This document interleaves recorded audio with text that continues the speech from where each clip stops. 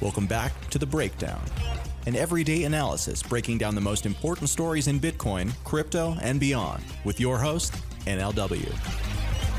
The Breakdown is distributed by CoinDesk. Welcome back to The Breakdown. It is Saturday, May 2nd, and as with every Saturday, I am doing a recap of the entire week's episodes with just a quick little preview of what I thought the themes of the week were. And first and foremost, I think the obvious theme for anyone in the Bitcoin space is the rally in the Bitcoin price. We went from the 7,000s all the way up to 9,500 before, kind of hovering at 8,800, 8,900 for the last day or so. And it's interesting because it seems driven by interest in the halving, or at least that's kind of the narrative right now. We've had so much news around COVID and around the economic disruptions from COVID that we haven't necessarily had as much of a conversation about the halving as perhaps we thought we were going to. And now that it's so close, that it's right upon us, you're starting to see a little bit more. The global head of equity strategies for Jefferies this week said that people should buy Bitcoin in advance of the halving and kind of put its properties in the context of gold and other assets like that relative to the larger market environment. And you've seen an interesting assessment that suggests that it is in fact Americans who are driving this particular rally. So a lot of interesting stuff on the Bitcoin price.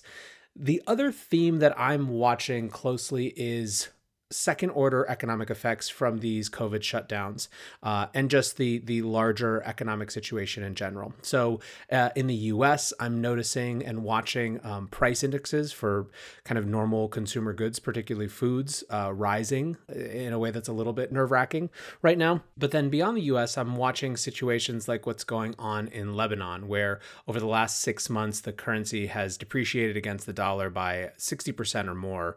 I did a whole episode on Wednesday all about that situation that I think is a good primer if you're interested in figuring out and seeing what it looks like when fiat currencies actually start to fail. As for other episodes this week, on Monday, I kicked off with a look at the 4 archetypes of the Bitcoin halving debate, from miners to speculators to people who think it's all about the fundamentals. Basically, just a fun look at how different people think about the halving. On Tuesday, I invited Maya Zehavi, a blockchain consultant who is really kind of multidisciplinary, to talk about mass surveillance, to talk about surveillance and tracking in the context of COVID in her home country of Israel. On Wednesday, as I mentioned, I had that primer on Lebanon and what happens when the Lebanese pound or other currencies fail. On Thursday, I had a great guest in Danielle DiMartino Booth, who is a former Fed Reserve advisor. She spent 9 years advising the president of the Federal Reserve of Dallas before writing a scathing tell-all book and basically arguing that the Fed is a corrupt and broken institution. So that was Thursday. And then on Friday, we launched something which I'm super excited about, which is a 4-part documentary micro-series on the battle for the future of money. It's called The Breakdown, Money Reimagined, and the first episode was all about the US dollar and how the dollar can, on the one hand, be as strong as it's ever been, while at the same time dealing with this huge amount of money printing from the Fed in the context of stimulus. And the thing that's really neat about that project, which is done in conjunction with Consensus Distributed, which is CoinDesk's upcoming virtual event, is that it's not just the standard me talking or one interview kind of show. It's actually docu-style. So there's something like 12 different clips of people who give their assessment to different parts of that story. So I was really excited to try a different format. I'm really excited to see what you guys think. Anyways, guys, I hope that wherever you are, you're having a great weekend. It's beautiful here up in the Hudson Valley. Definitely going to spend some time outside. So as always, thanks for listening. And until next week, be safe and take care of each other. Oh, and one more thing. I mentioned this yesterday, but for those of you who haven't heard, you will notice that now this show has sponsors. There's a few messages from sponsors, and I will be doing this from now on. And I'm really excited to have some great companies sponsoring the show. It's going to allow me to do so much more, to produce more content, more experiments like the Money Reimagined series. So I really appreciate you listening to this and yeah, joining me on this next stage of the journey. So thanks, guys. Support for this podcast and this message come from ErisX. With ErisX, you can trade spot and regulated futures on cryptocurrencies through a licensed U.S.-based exchange. ErisX believes in fair access for all. Sign up today to take advantage of zero fees and learn more at erisx.com/consensus. This episode is also sponsored by the Stellar Foundation. The Stellar Network connects your business to the global financial infrastructure, whether you're looking to power a payments application or issue digital assets like stablecoins or digital dollars. Stellar is easy to learn and fast to implement. Start your journey today at stellar.org/Coindesk. Support for this podcast and this message come from Grayscale Digital Large Cap Fund. In times like these, diversification is key. Consider Grayscale Digital Large Cap Fund, ticker symbol GDLC. It's the only publicly traded investment product that offers diversified exposure to large cap digital currencies, all from your brokerage account. For more information, visit grayscale.co/Coindesk. That's GRAY scale.co/Coindesk.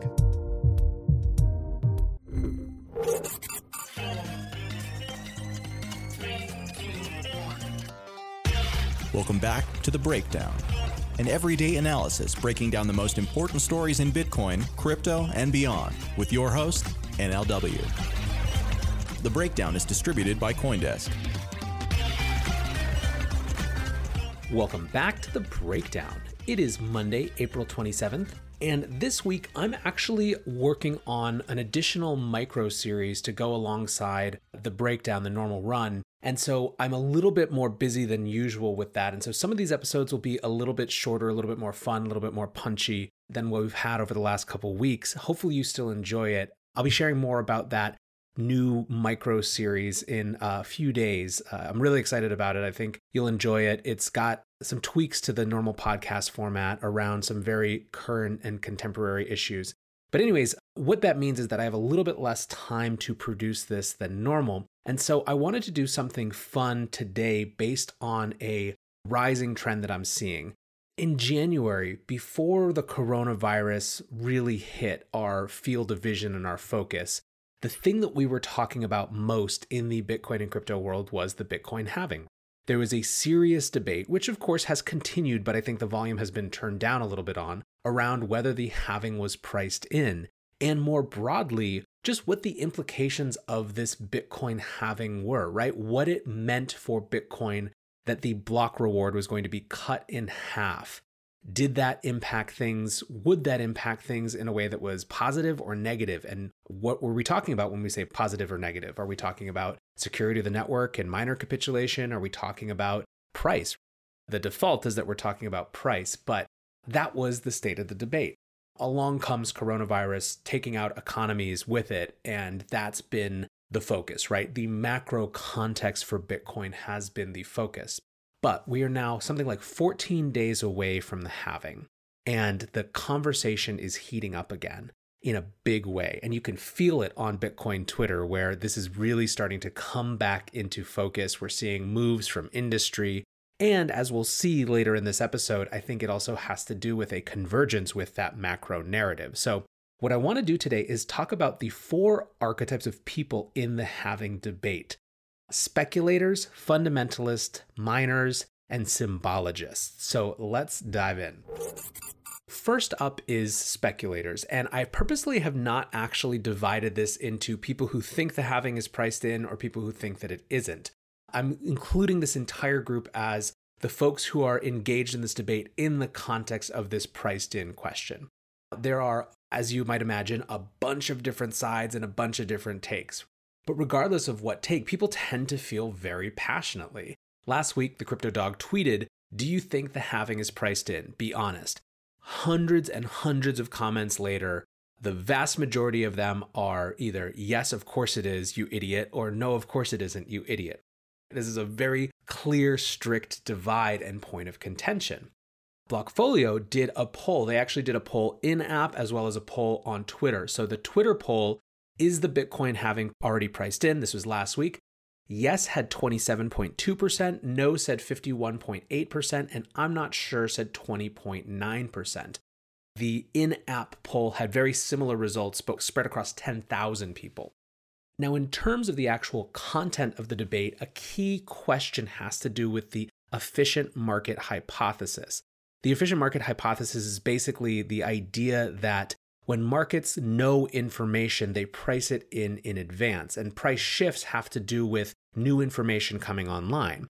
So people who believe in this efficient market hypothesis, and by the way, I've radically oversimplified it, tend to think that because this halving is a known event, it is priced in currently, right? The market knows that this is happening. They know what it will do. And so by extension, they have accumulated and put that information into their price considerations currently. In January, Nick Carter actually wrote a phenomenal piece called An Introduction to the Efficient Market Hypothesis for Bitcoiners, which, regardless of whether you come to the same conclusions that Nick does, you will find it extremely elucidating, I believe. He comes to this conclusion. He says, so is the halving priced in, or will it be a catalyst for appreciation? If you've read this far, you will understand that I consider it patently absurd that a change in issuance will have been overlooked by the price-setting entities. On the other side of this is Plan B, 100 trillion USD on Twitter and his stock-to-flow ratio. And that's a whole different side of the debate, which obviously has a whole additional group of adherents. An interesting follow-up to this I saw from Guy Swan, who really, in some ways, Nick and Plan B became the lightning rods for either side of this in January.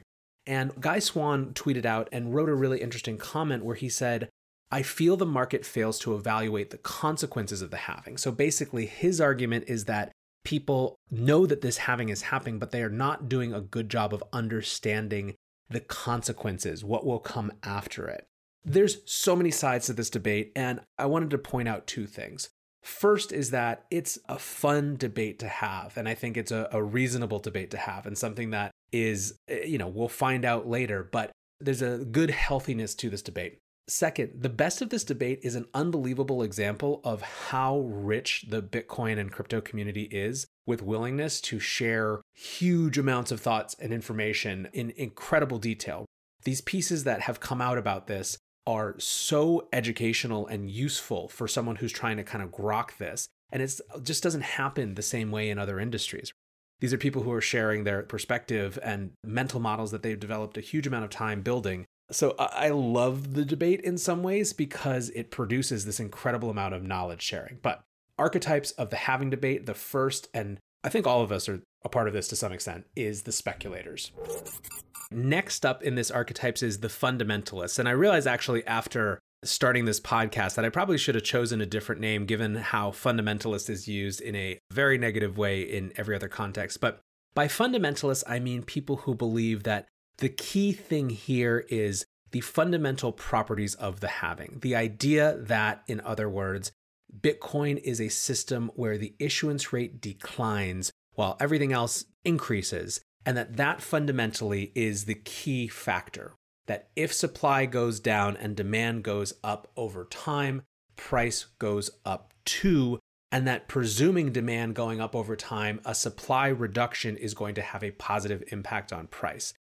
There are a million examples of this. I think Jan from Swan Bitcoin articulated this really well on the podcast on Friday. But I saw another example on that thread from the Crypto Dog that I was telling you about where Ceteris Paribus, who by the way is one of the most criminally underfollowed accounts on crypto Twitter, wrote, define priced in. BTC's hard cap with declining new issuance will cause price to go up over time as more people store wealth in BTC. So that's the point of the fundamentals, right? The fundamentalist argument is that there is the property of the system, which is reduction of issuance, which creates a supply constraint, which makes it more attractive for its stated purpose of being a store of value, a store of wealth, which creates more demand, which when combined with that reduced issuance, that hard cap on supply, creates price pressure. I think it's important to articulate this, even though it's kind of obvious to people, because this group is sort of staying out of the fray, I think. You know what? I actually take that back. I think a lot of the speculators are also at heart fundamentalists too, who just like a good dust up on Twitter. But the point here is that there is this belief set from a lot of folks in this community that the key factor isn't whether the price goes up or down in the immediate post-halving environment, but the fact that the halving itself, the fact of the halving, creates context for price increase because of its properties in the system. So that's number two, the perhaps poorly named fundamentalists. Number 3 is the miners themselves. Let's not forget that in terms of immediate impact, the people and groups with the biggest amount on the line are the miners themselves, whose business model needs to account for a fact that half of their expected output from their activity is now being cut. This debate is really interesting, I think, and maybe even a little bit more informative perhaps than the normal price go up, price go down speculator debate. Last week, Patrick O'Shaughnessy wrote, Bitcoin getting crushed at the halving would be a very appropriate 2020 thing. Keep in mind, by the way, that I don't think Patrick was rooting for this. I think he was talking about how topsy-turvy the world is. But then he followed it up with an interesting response to this in my DMs, shared with permission but without attribution, on why halving is in fact bearish. I'll read this DM that came to Patrick because I think it's a useful note in this conversation. Income to miners falls sharply, emissions cut in half. Then difficulty will adjust downward partially but not fully mitigating this. The most efficient miners capture more market share, the least efficient leave the game. The extra competitive pressure means A, miners need to invest more in ASICs and other costs to stay competitive, and they'll sell some BTC to finance that. And B, a more precarious financial position for miners generally makes them more risk averse, which means selling some BTC into fiat. If miners were wildly profitable today, none of this would matter much. But many are just marginally profitable, and at the tail end of a 2.25-year bear market, their overall finances aren't great either. With all that said, this is all just one part of the puzzle. While I view the halving as a force to be bearish, doesn't mean prices will go down. Plenty of unrelated bullish forces. Key point here being an argument for why this might be bearish without rooting for it, without being a hater in any way. Plan B actually responded to this, and he says, "Thank you, Patrick, for sharing this DM. It's a great example of minor capitulation / death spiral FUD, fear, uncertainty, and doubt. 2012 and 2016 halving data shows that difficulty will not adjust downward, but will keep rising post-halving. Miners have already invested in new hardware and are prepared for minus 50% revenue." So I think the interesting thing about this is that in some way it's saying that miners have priced this new cost in already, right? We're talking about whether things were priced in, whether things were known to markets in the speculators debate. Now we're seeing that in the context of miners, where Plan B is basically saying, look, miners know that this is coming. They're the ones who have the most on the line from this. So they're already investing to try to get out ahead. And you're seeing this in articles every day on CoinDesk and on the block, where there's a hardware arms race happening. Another key point that Matt D'Souza makes is about miner capitulation being bad or not.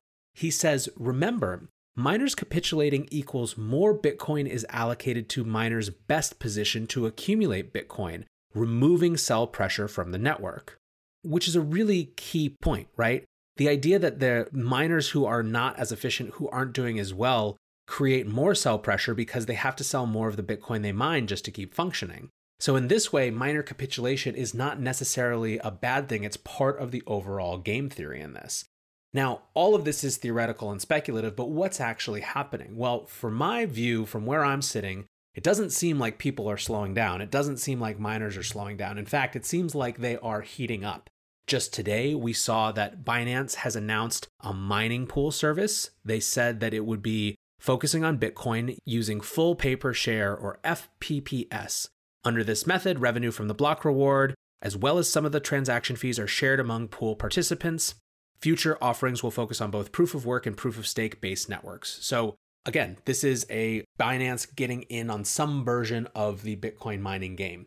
We saw last week MicroBT, which is a competitor to Bitmain, rolled out and announced 3 top-of-the-line Bitcoin miners who are trying to compete with and take market share from Bitmain. So we have competition on that front. Just last week, Marty Bent announced a project that he'd been part of for months now called the Great American Mining Company, which is designed to help oil and gas producers build a digital pipeline for stranded gas, to use stranded gas to mine Bitcoin, which is just a phenomenally cool thing that I'm going to have Marty back on the show to talk about that specifically now that it's live sometime soon, hopefully.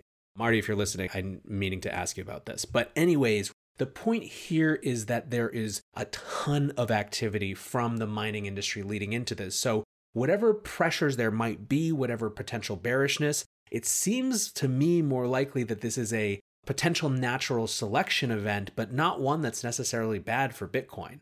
So that's miners, the third and probably most important archetype in the halving debate.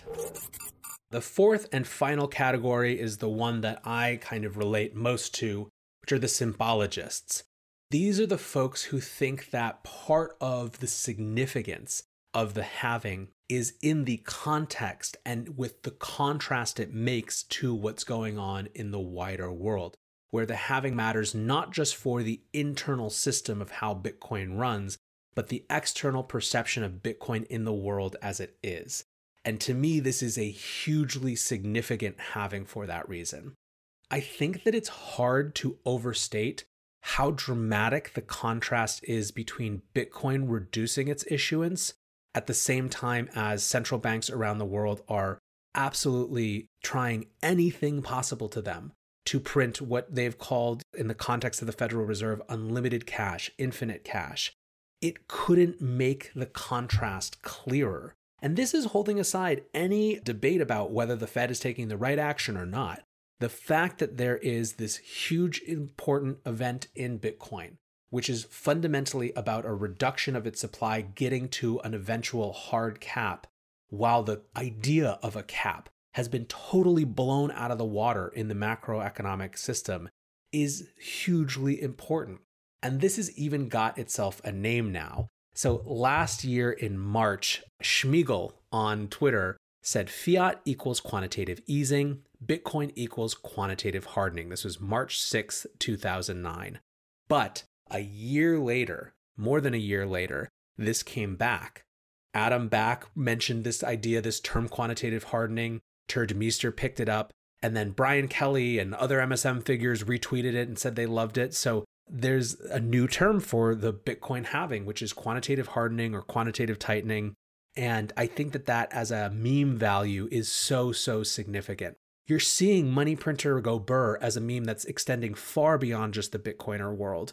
And as that's happening, Bitcoin goes through this halving event, you're going to have more people on the margin start to come over into this space and look into it. So this fourth category of people in the halving debates are the symbologists who are focusing on that contrast, especially in the context of what's going on right now as governments try to avoid total failure and collapse of their systems in the context of COVID shutdowns. It's a pretty significant moment. So, like I said, guys, a little bit shorter, a little bit fun of an episode today. The four archetypes of the Bitcoin halving debate are the speculators or gamblers or debaters or whatever you want to call them, the fundamentalists who believe fundamentally that the key part of the halving is the fact of Bitcoin's reduced issuance and eventual hard cap itself, and that everything along the way to that is just noise. The miners who are trying to deal with the outcomes of this for their business models, and the symbologists who are looking at what it means that Bitcoin is reducing its issuance on its way to a hard cap while the rest of the world is experimenting with unlimited cash printing. That's the idea. That's the podcast. Thanks for hanging out. I will be back tomorrow with another episode of The Breakdown. Until then, be safe and take care of each other. Peace.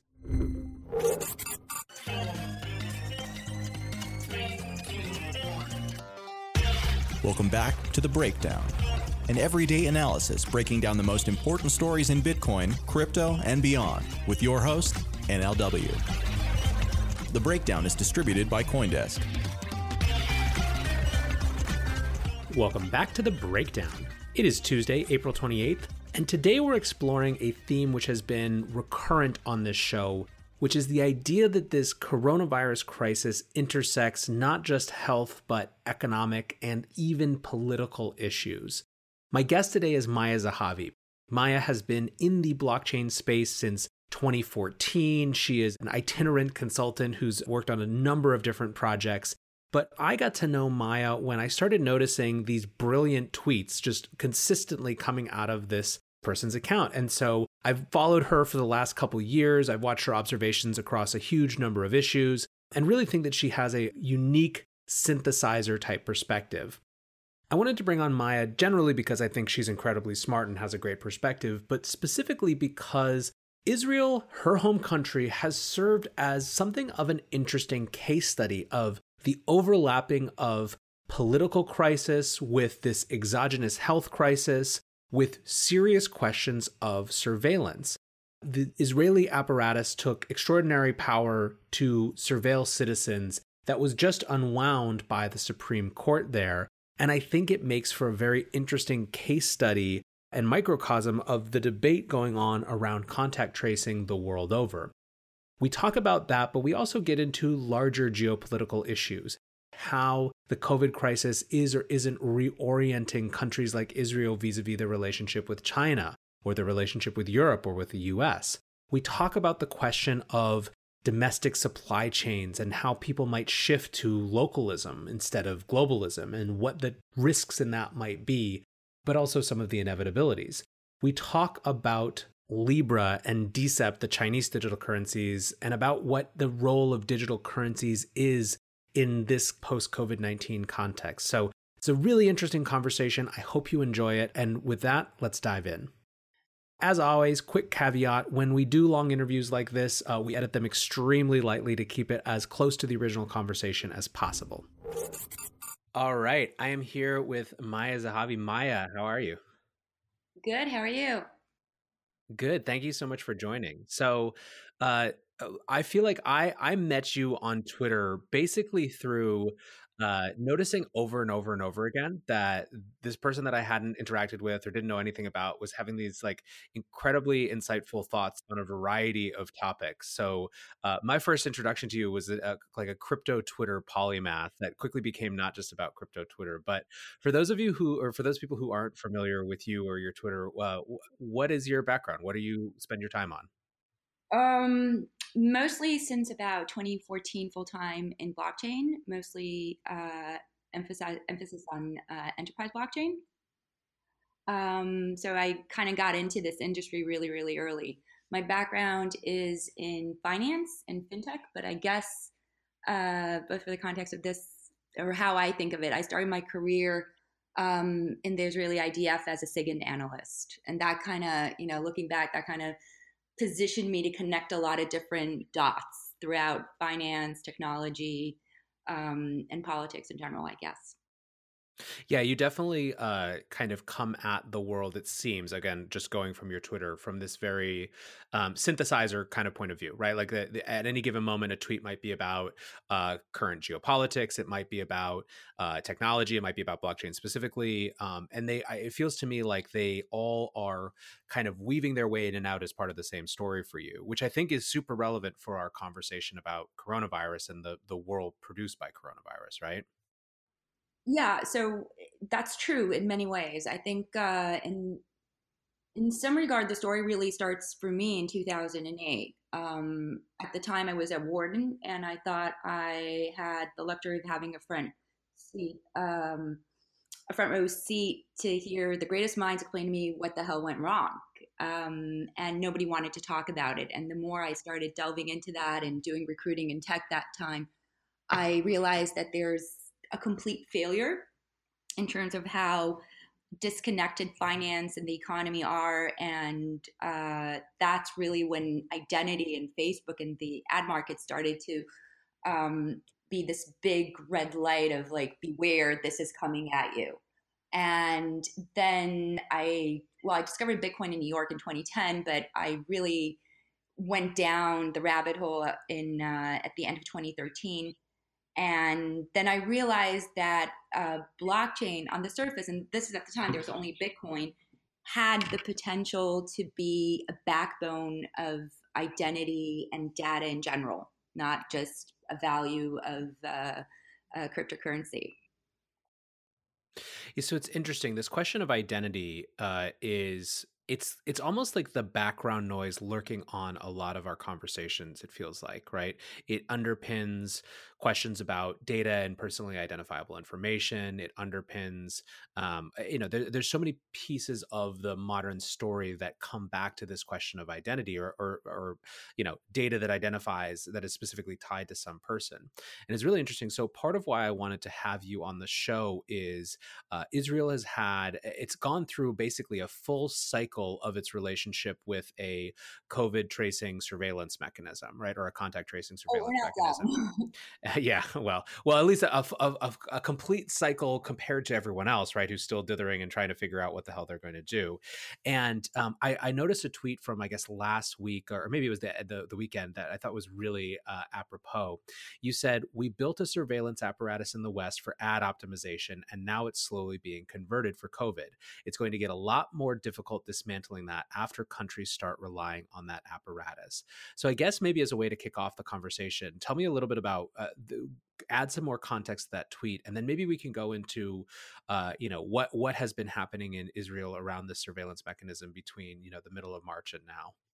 So I think actually the story kind of starts in February for Israel and Corona. And the reason it starts in February is because the Corona story and Israeli politics go hand in hand in the whole way the government has come at it and civil society has fought back. So around middle of February, Israel decided that it's basically locking down the flights from China. And I think they were the first country to decide that they're not letting people come in. But on the other side of that, you also have to remember that there was an election on the first week of March. And despite the fact that the Israeli Ministry of Health was very fast to close down the country, the minute it got serious and we entered into real lockdown, the politics of this situation post the election, which again, this is just a bit of a background, Israel has gone to the polls right now 3 times in the last year and a half. And the Prime Minister, Bibi Netanyahu, has failed to form a coalition government every single time. And right before the mandate to who is going to form the new government after the third election was done, they decided to lock down Israel. And it literally happened within 24 hours. Emergency orders were set in motion.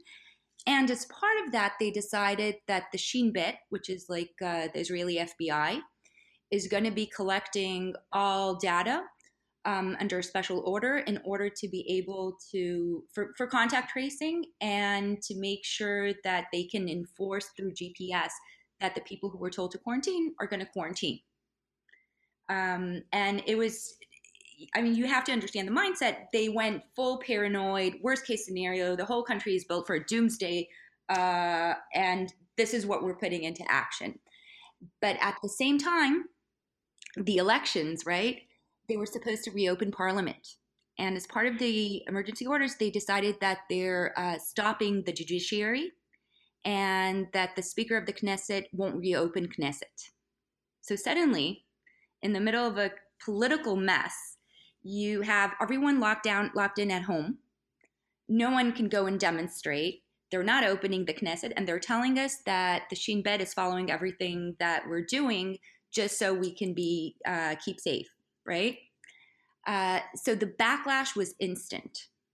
And there were demonstrations literally the next day where people got in their car and drove to Jerusalem and got stopped by police that were under orders to not let people go on the highway, drive on the highways, and then not for them not to enter the Knesset. And then they ended up arresting some very senior national security people because they dared demonstrate that the parliament has to open the Knesset.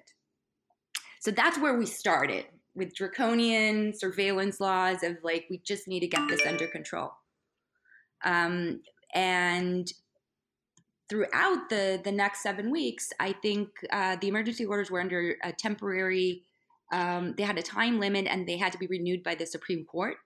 And the Supreme Court started pushing back and not giving them a carte blanche to just renew and do anything. And over the last week, the Supreme Court has ruled that the police can't use surveillance in order or GPS to find the people who are violating their quarantine orders. And the other day, they said that they're not going to renew the Shin Bet surveillance orders at all, unless they go through main legislation of the parliament. Interesting. So it feels like there's like three at least different things going on here. One is there's the way that an exogenous crisis superimposes itself on a current political crisis, right? So that sets the context for any action.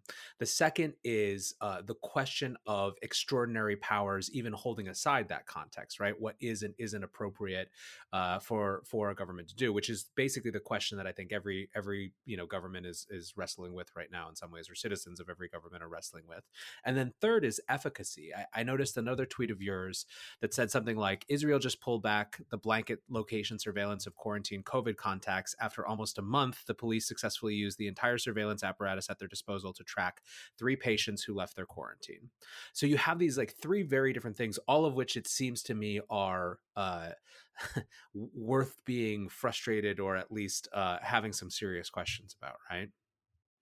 Yeah, I just add one thing that I think is the basic premise to the situation, and that is that a lot of people don't trust the government to actually take care and manage the situation.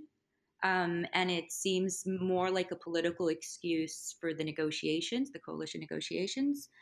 Um, and instead of putting in motion all the protocols that were put in place ahead of time for exactly these kinds of situations, it's it's been handed over to bureaucrats and budget people who don't have that much experience with technology or operations, and definitely don't necessarily know how to coordinate with the private sector.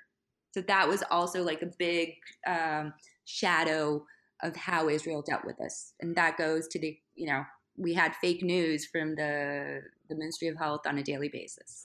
Yeah. But wait, Yes. before I say that, Sure. I will say something good. Yeah. They have been, and it's amazing to see compared to other countries, the amount of data the Israeli geeks demanded from the Ministry of Health is like insane. They have a JSON file and a CVS, and you can download it. And like people were asking, we want this little segmentation. How many new patients are you testing every day? And then they publish that. They really have been transparent on the data. I'll give them that. Yeah, it is interesting. Like part of what I think makes Israel such a fascinating case study in this is it's this relatively contained place that has a very unique context, but also it has, one of the most, arguably the most technologically literate populations in the world, right? I mean, you pointed this out in another tweet. You said the state of Israel, also known as Cyber Nation, with some of the best known computer scientists and cryptographers, today submitted a report to the Knesset's Intelligence Committee that the best contact tracing solution they can come up with is to hand all our data to the NSO. And so there's this, it doesn't surprise me, I guess, that there is this, the pushback is more, is more intense and also more specific, right? In Israel than in other places, because it's a population that actually has the tools to be specific with their critique in some ways. We also have a lot of civil society and institutions that have held firm as the guardians of democracy, and don't forget that the judiciary in Israel is very well known, both academically and in practice, as being one of as a very activist court, which is a lot of the critique against it, right? And I think it all goes back to like what Israel is and also how it was built. So Israel, for 70 something, today's and tomorrow's Independence Day. So for 70 something years, Israel, I'm laughing because I don't remember how many. Israel has looked to the West, right? It was built as a democracy. It wanted to be a Western country. And over the last couple of years, we've looked at Asia, right? If progress is in Asia, if the market is in China, and we were also looking eastward. And you can see that there's a very distinct split in how countries have reacted. You've got Europe, the US, and Asia. And Israel has had the opportunity to come out of COVID like Singapore or Taiwan, because we're islands, because we're small, because we already have a very resilient food supply chain domestically, because we have a national logistical operations that the army can do in case of emergency, because we know how to improvise and we know how to build fast and so forth. and looking at how we've reacted, it's literally like we left the bureaucrats who are busy sucking up for their next job to lead the operation without them knowing what they necessarily have to do. So that's really where the privacy issue, I think, entered. But I also have to say that the Ministry of Health has also been very conscious of privacy issues. And that was a different problem that they had, that they wouldn't share data with other government offices in order not to breach any privacy laws. I'm sorry, I went on a tangent there. No, I think it's super interesting. I guess a follow-up to that is kind of from this standpoint of being in a place to view these other kind of spheres of influence, right? America and the West, Europe, and China and Asia. How do you think the COVID crisis or the ongoing response to it is recalibrating how Israel thinks about those other places in terms of, not just model emulation, but who they want to do business with, what they, how they want to design the economy? I think most of the world for the first 2 weeks was waiting for the US to get their shit together and be Uncle Sam that's going to come and rescue everyone. And then we realized that's not going to happen. And that's not specifically Israel, that's everyone, right? Because every country had to deal with the same issues of the testing and the supply chain and contact tracing and respirators and PPE and so forth. I think Israel has been known to like help itself when it has to, right? When we're up against the wall, we improvise and we get ourselves out of whatever shit is happening. On the other hand, what stands out is how prominent China is in both in terms of supplies, that you have private jets that went to Shanghai and Beijing and brought in testing kits and PPE and masks and so forth. But there's also in corporate public-private partnerships, right? So we have a new testing lab here that's going to open next week that MyHeritage and BGI, Chinese company, have built, that is supposed to expand our testing capacity. And the whole negotiation was stalled for a long time because of privacy issues again, that they didn't want either MyHeritage or BGI to have any access to the personal data or to the genetic data. So you just, everywhere we start dealing with one issue, geopolitics keeps on coming up. Yeah. Where do you think, and this is all speculation, and just for anyone listening, by the way, the purpose of these conversations is to get lots of opinions and perspectives, right? These are like, we're not claiming expertise here necessarily. It's all subjective because I think everyone's trying to piece it through. But one of the things that I've been trying to figure out is what the realignment looks like after, right? So in America, there are a couple things that stand out as obvious shifts that are coming out of this. One is questions of supply chains as security issues. That's something that has, I think, come home to roost in a big way. And it's kind of bipartisan, right? I think that you see a lot of folks who were, pure globalist kind of mindsets before saying like, hey, maybe we should be able to manufacture drugs here, right? Like, why are there still testing shortages? This seems insane. And I think that that's going to have a big impact on American geopolitics and American industry, right? Are there other effects like that you're seeing either in Israel or in kind of immediate like partners that you think will be byproducts of this conflict or second order effects of it? Yeah, so I have this like running theory that, and this is kind of maybe in response to the Andreessen article, that you're seeing which countries have a tech debt and which don't. And by that, I mean which countries didn't invest in IT infrastructure that can be scaled up fast and can connect to a lot of different entities. And I think the fact that it takes so long for the SBA loans to come in the US, whereas people in Germany got their money within less than 48 hours, is going to have a very direct impact as to how fast these countries are going to get out of this crisis. And that's going to play out. That's going to affect how strong the dollar is going to remain. Because if Europe's going to get out with their consumer demand like increasing a lot faster than the US, then maybe the dollar won't remain that strong long term. So that's one thing I'm really looking at.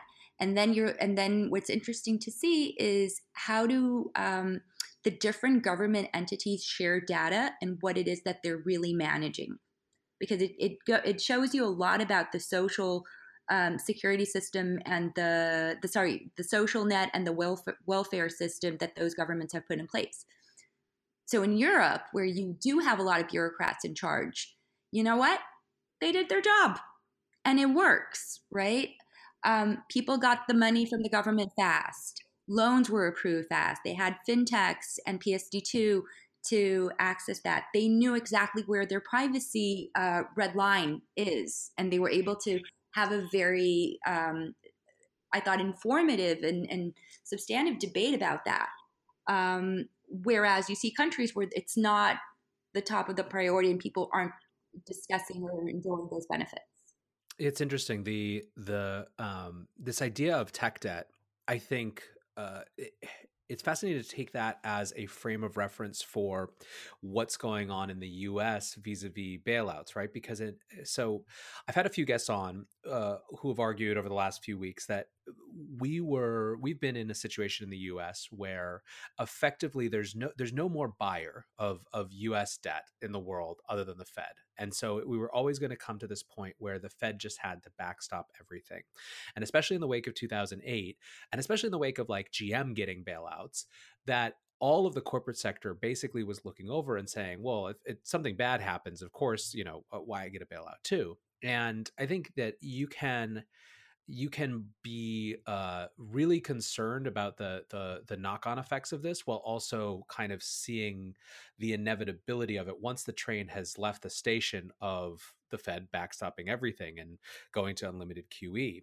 But going back to your point about tech debt, one of the interesting ways that has played out is that in the context of being unable to efficiently distribute whatever that support is, you actually have the interesting impact of keeping people more reliant on you, right? Because instead of people getting back to normal industry and whatever it is that they're doing, they're just kind of waiting endlessly on a bureaucratic process, which only serves to reinforce the dependency that they have, which I think is a fascinating kind of unintended or hopefully unintended consequence.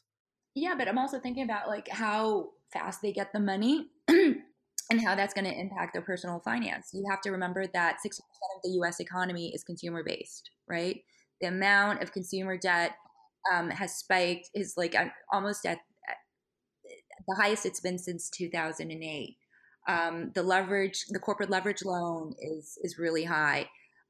So what's interesting about the tech debt is that the government knows how to give money to the corporates. It doesn't know how to distribute the money to small businesses and directly to people. So what you have is a disconnect that's becoming more and more jarring between the financial markets and the real economy. And because the Fed is just pumping all that money.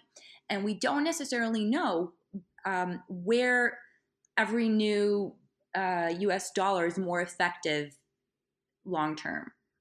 Is it to give it for people to pay their rent, or is it to put more money into the repo markets or maybe buy some corporate debts? It feels like they're trying a lot of different tools at the same time, and we're gonna eventually just keep on having the US Treasury as the lender of last resort, and that's okay, I think, for now. Yeah, so this is a super loaded and ridiculous question, so I apologize in advance. But as a representative of the world looking in, right, or at least one part of the world looking in, what is your perception of how people are looking at the Fed intervention in the markets? I guess for an informed audience, right, for people who are paying attention, is it seen as something that's like, well, that's just what you have to do right now, or are there questions of what are the knock-on effects to the dollar? What are the impacts for the world economy that relies on the US? You mean outside the crypto circle? Yeah, exactly. Yeah. I think people understand that the US had no other option and that they were very fast to act this time. And they made it very clear that they see their mandate as a blank check. They're going to pump whatever money they need to make sure that the market works. And the byproduct of that is that the dollar is very strong, whereas different other foreign exchanges um, have fallen. And I think we're going to see more and more defaults. Lebanon today, I saw that there were some riots there. I mean, in the backdrop of Corona and everything, they also defaulted on their loans, right? Um, so we might see more emerging economies in that circle. I think the credit risk in the MSCI and the emerging markets is gonna spike again. I don't know if you remember, there used to be this thing called the BRIC, and if you look at where the BRIC is, Brazil, Russia, India, and China. And if you look where they are right now, it's not necessarily the place you want to invest in. When I talk to investors right now, most of them are just long, very few and specific assets, and the rest they're keeping it to cash because it seems like we haven't bottomed yet. And at the beginning of this, it was very obvious to me that this was going to be both a demand shock and a supply shock. Um, and I looked how long on average it took the market to bottom. And it's usually more than a year. It took us about almost 500 days in 2008. Now, considering that we live our life on speed right now, right? It still doesn't seem like we've reached the bottom. It seems like it's just like this very optimistic exuberance that's pushing the markets up and the Fed. But at some times, we're going to see earnings, we're going to see revenues, we're going to see how many people are actually on the payroll. And I don't see how the market can retain its current prices. So speaking of this this kind of back-to-back supply and demand shock, you tweeted, "We need to start defending digital globalism before rapid deglobalization becomes the third shock to our economy." What did you mean by that? Um, I think deglobalization already started a lot before Corona ever met that bat.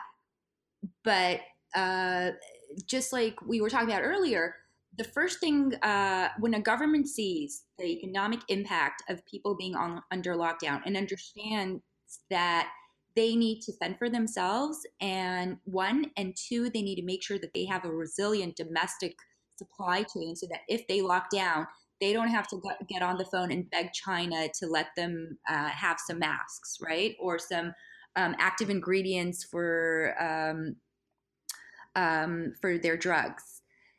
So countries are going to make sure that the next stimulus money that comes out of their treasury is designated to build up the domestic supply chain and the domestic economy.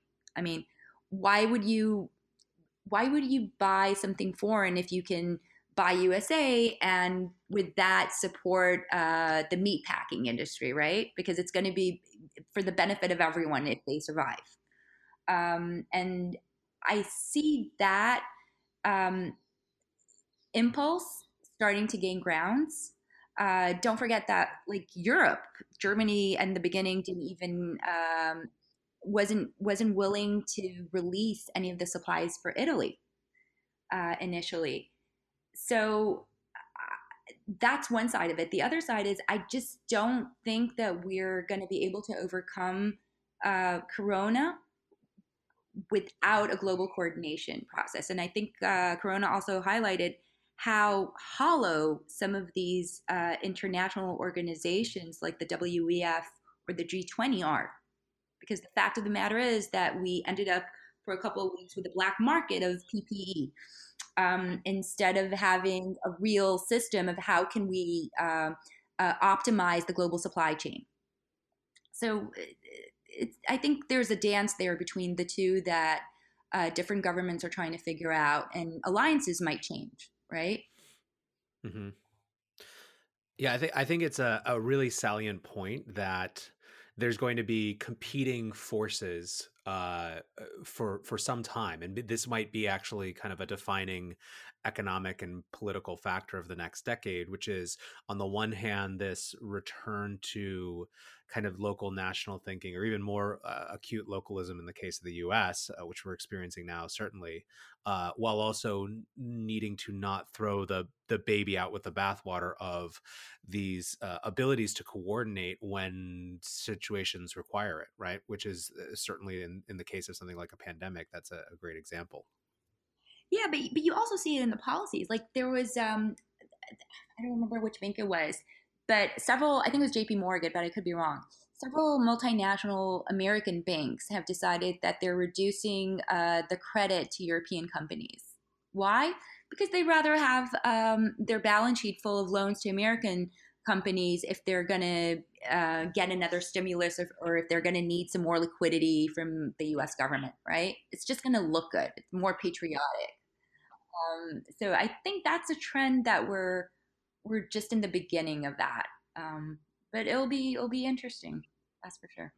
Yeah, I think you're right. And you're speaking of policies on the fact, Japan in one of its stimulus bills actually put in incentives for companies to repatriate from China. They were basically like, if you come back from China to Japan, you'll get X amount of additional resources or whatever. And I think that's something that you're going to see pretty significantly incentivized, certainly in the U.S. too. I don't think that, I don't think we'll see mandating it. Yeah. But it's not sustainable. That's another thing. Like let's be honest, right? We're not like, the U.S. can't compete with Bangladesh for like apparel. For some electronics, the U.S. can't compete with Vietnam or Mexico. It's like it's too big, and the salary gaps are just too significant for the U.S. to be able to fund everything. So that's something that I actually think a lot of the global supply chain will remain where it is, but it might, uh, but just the essential stuff that we need for the lockdown will probably be repatriated.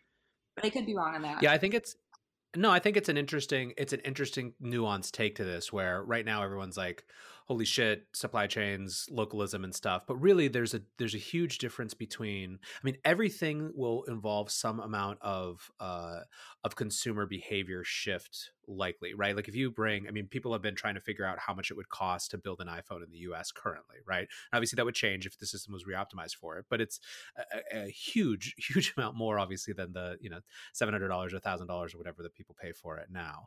And it may be that where groups land, where places land, is that there are certain things that have now moved over and fallen under the banner of security, right? So reagents for drug tests and things like that, whereas other things are fine. These are consumer goods that they don't care about as much. But it'll be weird to see. I don't think anyone quite knows exactly, but there will be some pretty interesting pressures on that going forward.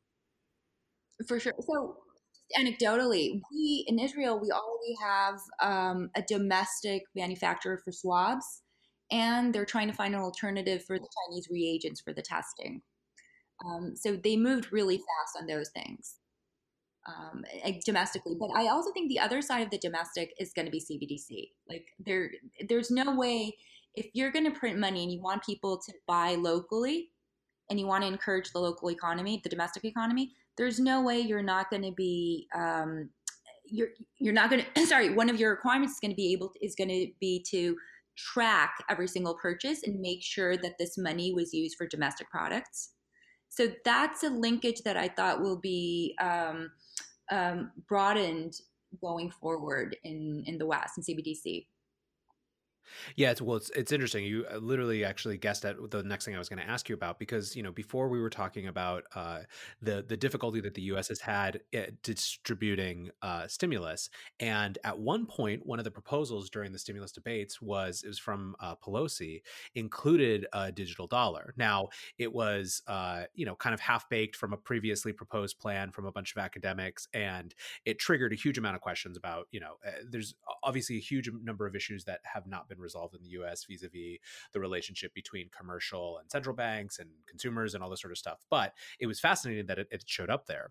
Now, simultaneously, we've seen, China step up its push for the DCEP. Over the last couple of weeks, we've seen a bunch of new announcements around the National Blockchain Coalition and the National Blockchain Service Network, the Blockchain Service Network. We've also seen these first screenshots of apps for actually interacting with and testing the digital currency.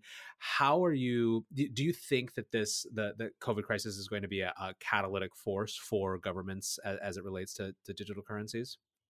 I think it's a huge catalyst for surveillance. Suddenly, everyone wants surveillance, and you have the biggest privacy advocates around the world saying, "Hey, maybe we do need this." So I think that is going to be the driving force in the West. But the CBDC, from my conversation with the central bankers, both in Europe and in the US,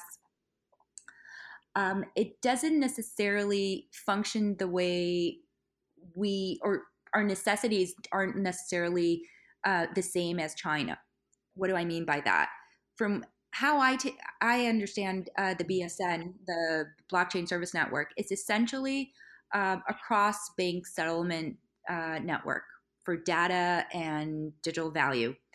But at the same time, you can say that an RTGS system, which is real-time gross settlement system, as modern economies have, basically serves the same function, only it's open just to banks and some fintechs, right? So the nuance of what it is that makes it a blockchain or digital or consensus becomes much more significant on one hand, to make sure that you're not in buzzword salad zones. On the other hand, there is a need, and we've seen this with Corona, to have a data network, an identity network, so that we can transfer data about either our finances personally in terms of retail, not a wholesale solution, so that we can communicate information about people's identity, about their commerce, about their actual assets, without necessarily disclosing everything. And I think that nuance is going to be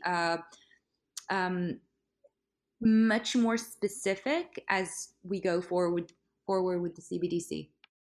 It feels amazing how kind of far behind that conversation we are in the US relative to the rest of the world in some ways. But I was going to say, I don't think the US is that far behind, because you can say that Libra was going to be the private enterprise solution to resolve that, right? That's how Facebook basically positioned themselves. It's either the Chinese Communist Party or it's us.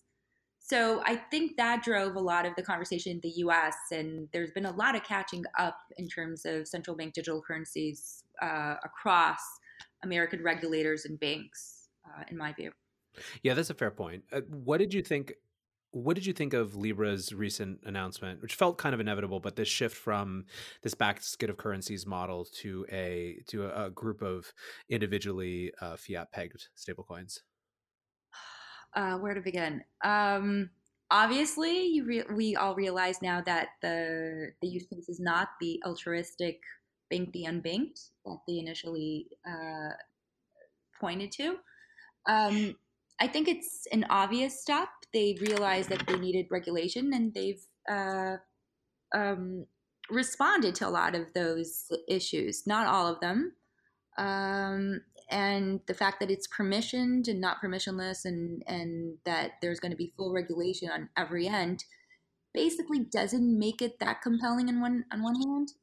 On the other hand, how many governments right now want a network where they know that all their citizens can just sign up and they can get money helicoptered directly to them?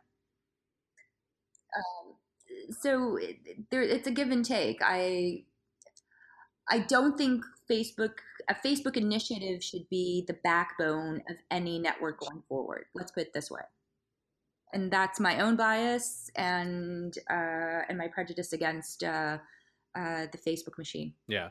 I mean, I don't think that bias comes unwarranted, and certainly you're not alone in that feeling. But it is interesting to see this shift from. I think that you're right. Right, we went from bank the unbanked to let us do this because if you don't, China will. To all right, central banks, you ready for those digital currencies? We got you. We're the consultant on this one. You know.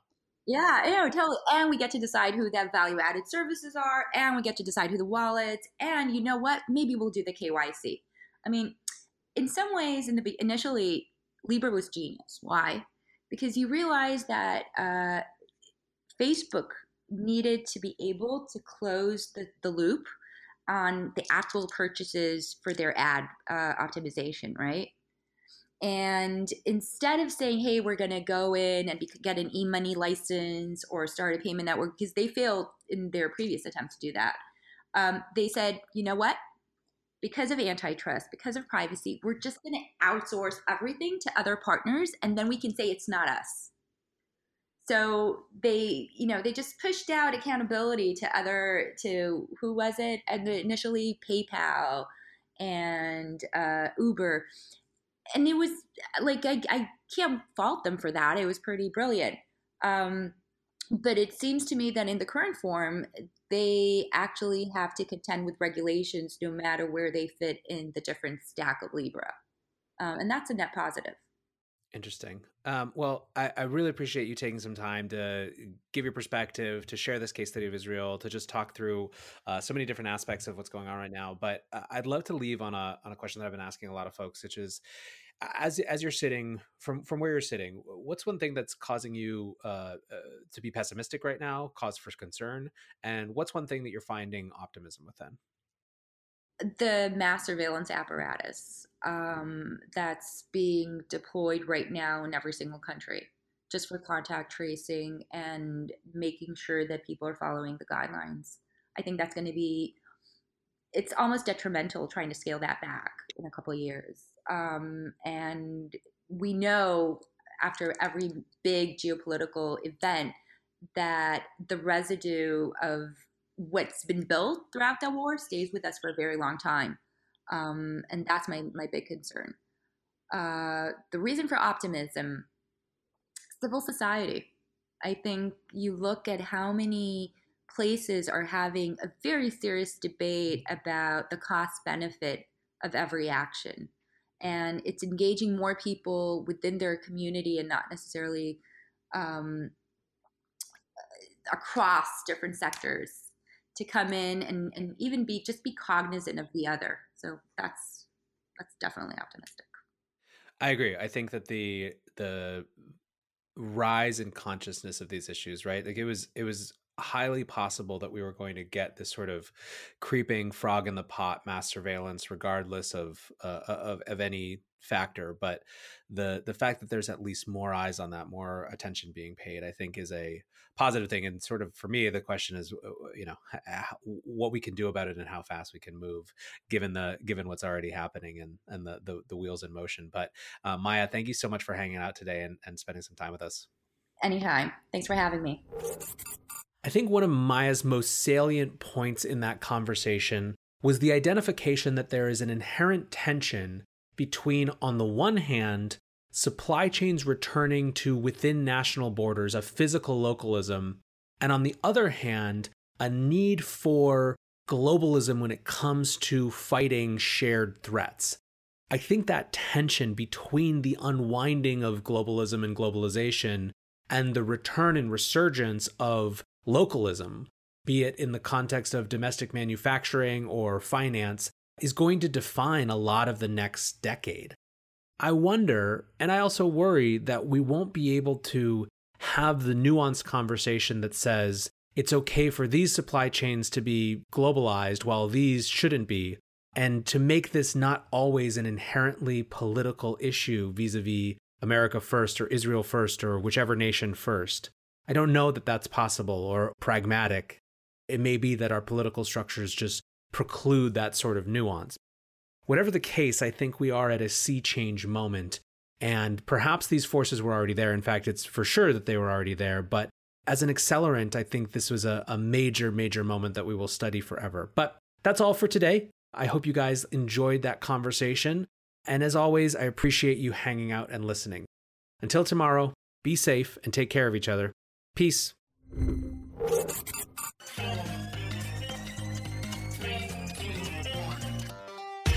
Welcome back to The Breakdown, an everyday analysis breaking down the most important stories in Bitcoin, crypto, and beyond, with your host, NLW. The Breakdown is distributed by CoinDesk. Welcome back to The Breakdown. It is Wednesday, April 29th, and today we are going to be talking about Lebanon, specifically the currency crisis, overlapping a political crisis, overlapping a larger economic crisis that is engulfing Lebanon, and I think has relevance for how we understand the dollar in the world, the dollar's role in the world, and the fallout from COVID-19. I wanted to bring this episode to you because I noticed last week Lebanon start to emerge in the crypto sphere, and there were two contexts. The first was Dan Tapiero picked up on a piece by News BTC noticing that Bitcoin seemed to be trading at $15,000 in Lebanon via localbitcoins.com, which is a peer-to-peer platform for trading Bitcoin between people. He said, "Classic emerging market funding crisis made worse by deflationary dollar peg that is breaking. Study this case as it will be model for other weak emerging markets, will be a key part of the macro story behind upcoming Bitcoin price rally." News BTC, they titled their article, "Bitcoin Trades at 15K in Lebanon Amidst Economic Turmoil, Showing Its Real Potential." That was part one of how this showed up on the Bitcoin radar. And of course, you see Bitcoin trading at a seemingly 100% premium against what we were seeing it at, it's going to cause notice. The second context that Lebanon has had to enter the Bitcoin sphere, the Bitcoin Twitter sphere, is images and videos of riots in Lebanon where protesters are smashing banks and setting fire to banks over the last 2 days. And that is happening, but it has a specific context. And I think it's incredibly important to dig into this because this is not just a single country. This is a country that is representative of, I think, a number of potential challenges that a variety of huge emerging market contexts are going to face in the coming months and the coming years. And it deeply implicates the question of the role of the dollar in the world and the role of external currencies. So what I'm going to try to do today is give you a primer on how Lebanon got here, how this crisis happened, what this crisis means, and what the real implications are. Now, a couple caveats. First, I am obviously not a Lebanon expert. It is not my main field. It is not my main point of view. And I have put this primer together humbly by doing my own research of the last 6 months of Lebanese political and economic turmoil. That said, I do have some context in this region. I first went to the Middle East in 2004 to study in Cairo. I went back and forth a number of times, probably a dozen times over the course of the next 5 years or so. I thought that I was going to spend my life doing either Middle East conflict resolution or just conflict resolution more broadly, and spent time all around the region, including in Lebanon and Syria. But again, this is a long time ago. I was in Lebanon last in 2006 and Syria last in 2006. And as we know, those places are very different than they were then. But this is not a complete neophyte perspective, I guess. I do have some time booked both in the region and spent looking at the history of the region. I'm not going to get too deep into the history today. I'm really just going to focus on what's been happening over the last 6 months and put it in the larger global economic context we have. Here's the TLDR on this. This is not a story of Bitcoin trading at a premium because people are desperate to get into Bitcoin. This is a story of a local currency failing and people trying to find any on-ramp to access US dollars that they can. That's the real story, and that's the important piece of this conversation. Let's do a little bit of Lebanon economic basics. First, a key thing to note is that this is a country where almost everything consumed is imported. That's a really important note because, as we'll see, imports are purchased with dollars and then sold for Lebanese lira. Even before all of this happened, Lebanon had a huge debt to GDP ratio, one of the worst in the country, between 150% to 170% debt to GDP ratio. This is a country that borrows a lot. It has had a dollar peg since 1997 of approximately 1,500 lira to 1 USD. It has had a dollar peg since 1997 of 1,500 Lebanese pounds or lira to 1 USD. An article in the New York Times described this rate thusly. They said, but maintaining that rate required continually bringing new dollars into the country, usually by enticing wealthy investors to make large dollar deposits for high interest rates, a strategy that some economists have compared to a Ponzi scheme. We'll get into this more and the banking system more in a minute, but the key part for our purposes is that since 1997, the dollar has been pegged 1,500 Lebanese pounds to 1 US dollar, and it's been maintained through central bank policy. This is an economy that is 70% dollarized, and it has only been sustainable because of diaspora inflows back to the country. So a huge number of Lebanese depositing money into the Lebanese banking system from abroad, as well as from inflows from other regions. So Lebanese banks have attracted huge foreign inflows for years and years and years through offering high interest rates. And basically that allows the country to pay for imports even though it has such low exports. So in this way, the banking system is really key to the economy. The deposit base, in fact, in Lebanon is usually something like 2.5 to 3 times the size of the economy. However, the banking system is hugely compromised right now. And this is not just a coronavirus thing. In fact, as you'll see, this story is not particularly a coronavirus issue, although as with everywhere else, the coronavirus shutdowns have exacerbated the situation. So the banking system is compromised. 70% of assets are lent to the state itself, but government bonds are trading 40 to 50 cents on the dollar. Of those 30% of loans that are to the private sector, 25% of those are non-performing. And what that means when you add everything up from the central bank balance sheet is that half of the assets of banks are impaired. They're problematic. This could be okay in some short-term way if there were still huge inflows from abroad into the banking system, but there haven't been in the same way because of regional turmoil. There is the obvious crisis of the war in Syria, which has been ongoing and dragging the entire region down. There is trouble with Iran, who basically uses Hezbollah to meddle in Lebanon's affairs and has for decades. There is a crisis with the relationship with Saudi Arabia, which went really bad in 2017, to say the least. And I will point you to more resources to learn about that. But when that relationship went bad, we saw some of the first grasp of dollar outflows. In late 2017, 1.5% of cash deposits were withdrawn from the Lebanese banking system in fear of what that regional turmoil might do. So effectively, we have a very unstable economy that is largely propped up by a robust banking sector that has been attractive to both foreign Lebanese as well as to the region for years. But as political crisis engulfs the region and compromises that banking system, it makes the system of continued inputs very compromised. And so this is the context for where we started to see real problems happen last year. The center underlying problem, which metastasizes in this situation, is not enough dollars to keep this economy going. As I was mentioning before, if you have a net import economy that uses dollars and your local currency interchangeably, what happens is that all of those purchases of imports happen in dollars, right? If the US is sending wheat or anything else to you, it's going to bill you in dollars, not in Lebanese pounds. But then your local market, your local consumer base uses those Lebanese pounds to buy that good. The peg keeps that system working, but if the peg starts to break, it can deteriorate incredibly quickly. Keep in mind as well that there is a dollar shortage around the world. This is not a Lebanon unique situation.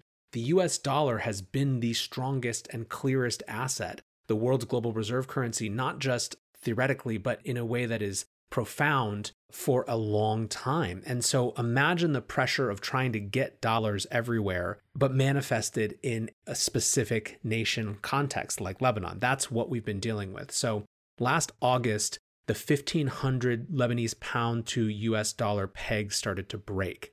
In September, an economic state of emergency was declared, And the government actually used WhatsApp to say that they plan to raise taxes to cover government expenditures. This sparked protests because there was already a lot of questions around the legitimacy of government and corruption in government. So when the government said that they were going to come seize citizen money through taxes, basically, to cover their expenditures, there was a wave of protests. This was exacerbated in October.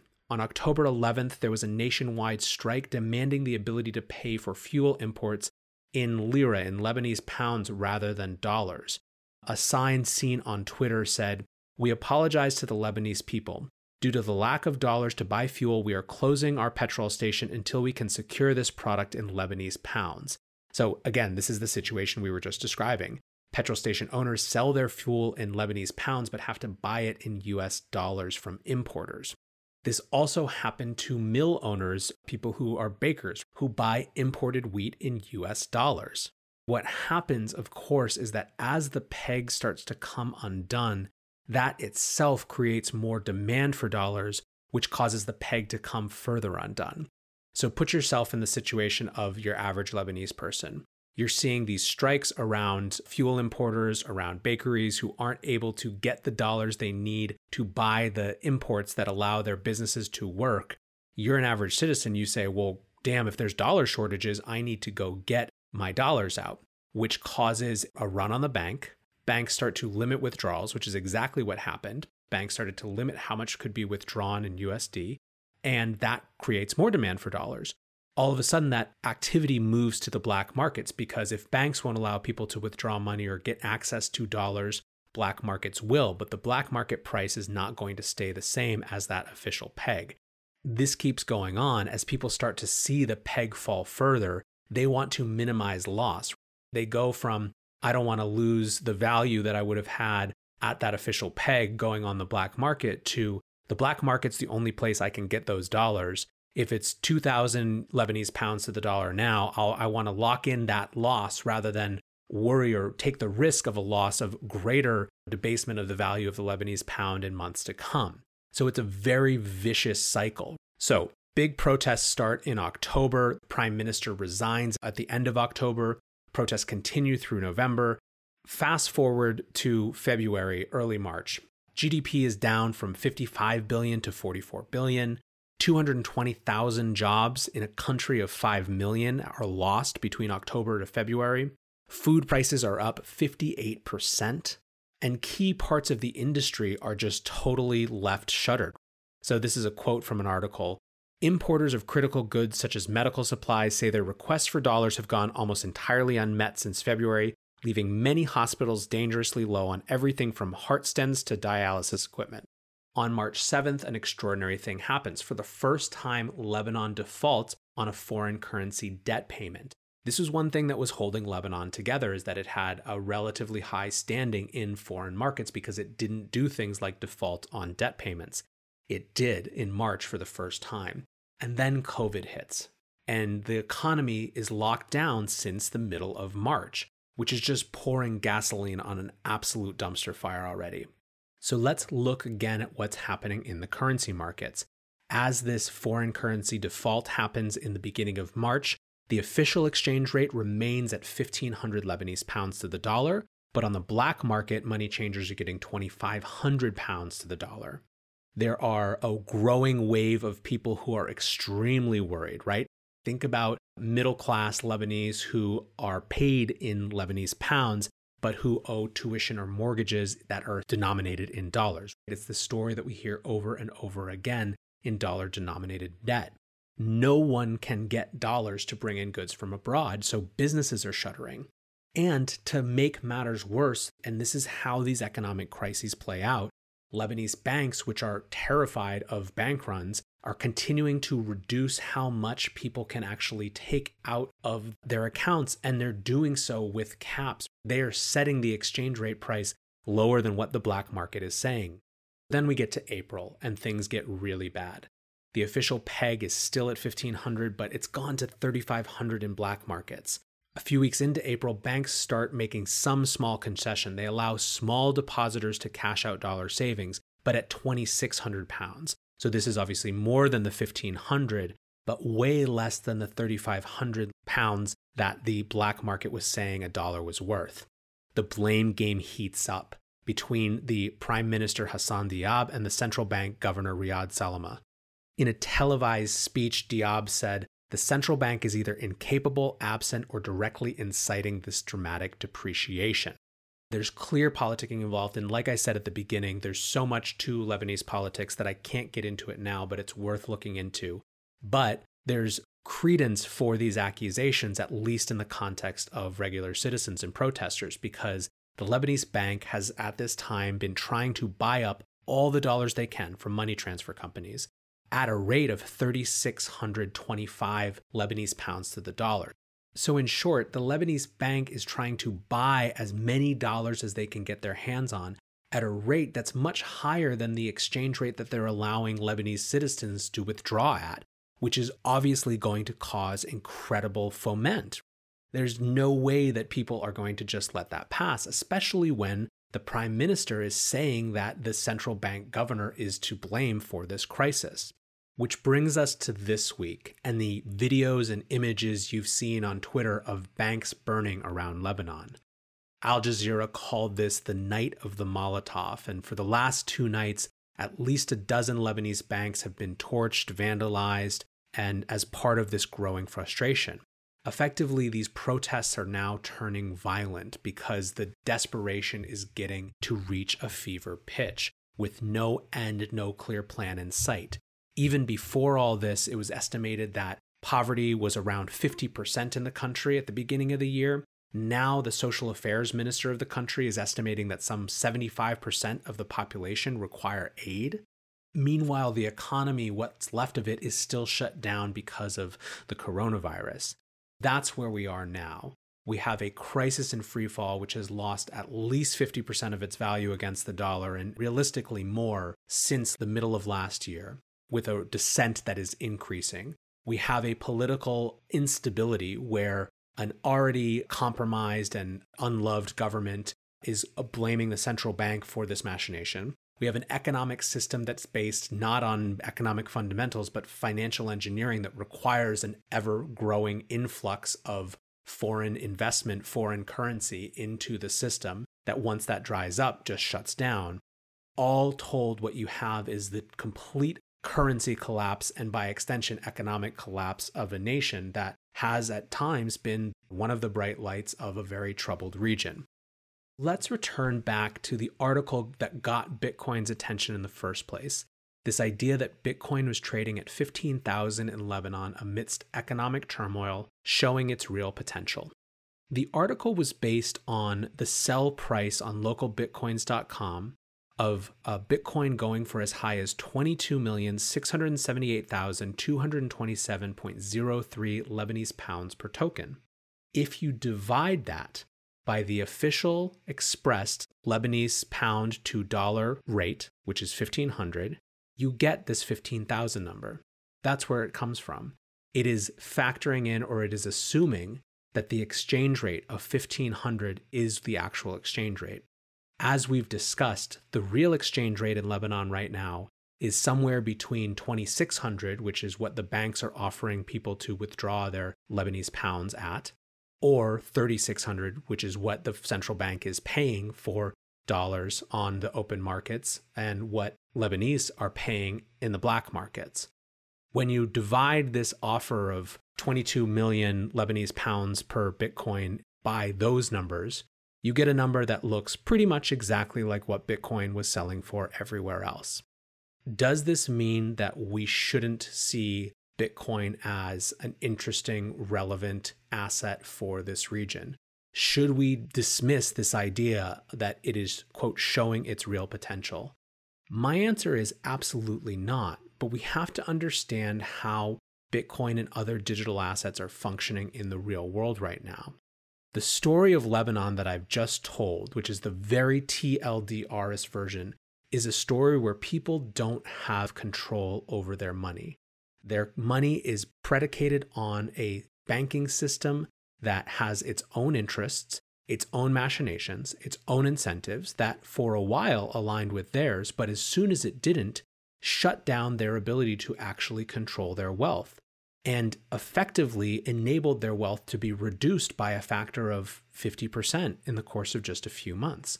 Imagine that you had been saving in a bank, doing what you're supposed to do, being a good citizen, putting away your money for years and years and years, and over 6 months, it's cut in half simply by the debasement of the currency. That's what we saw. What Bitcoin is reflective of and how people are using it in this crisis is trying to escape a local monetary regime that is crumbling. What the world is doing, though, and I think that we have to expect this is going to be the case for some time, is they're escaping not into Bitcoin per se, but the dollar. The dollar is the world's escape valve currency.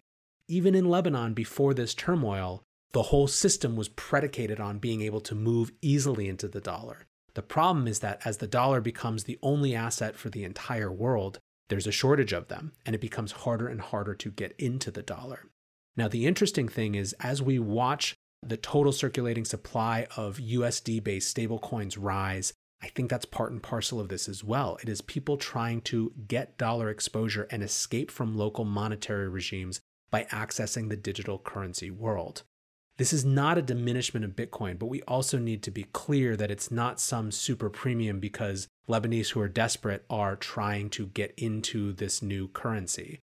Lebanese who are desperate are trying to get to the currency that they've always used to actually pay the key debts that they have, which is dollars. We live in a dollar-denominated debt world. Until that is no longer the case, part of Bitcoin's role is going to be to help people escape out of these local monetary regimes which are collapsing and get money to where it needs to be into different currencies, even synthetic ones. I don't think that's a knock on Bitcoin. I think it's in fact an affirmation of its power as an uncontrollable, non-sovereign currency. But we have to speak about what is actually true, not just go for the headline. So hopefully this has been an interesting or enlightening look at what's going on in Lebanon. As I said, I am not a Lebanese expert. I put this together on the basis of just my own research and reading, but I fear that it is reflective of a lot of places we're going to see around the world that face this same perfect storm of a bad local monetary regime, a currency crisis that ensues, a shortage of dollars that makes it worse, and a lack of a fundamental basis for the economy that can solve it.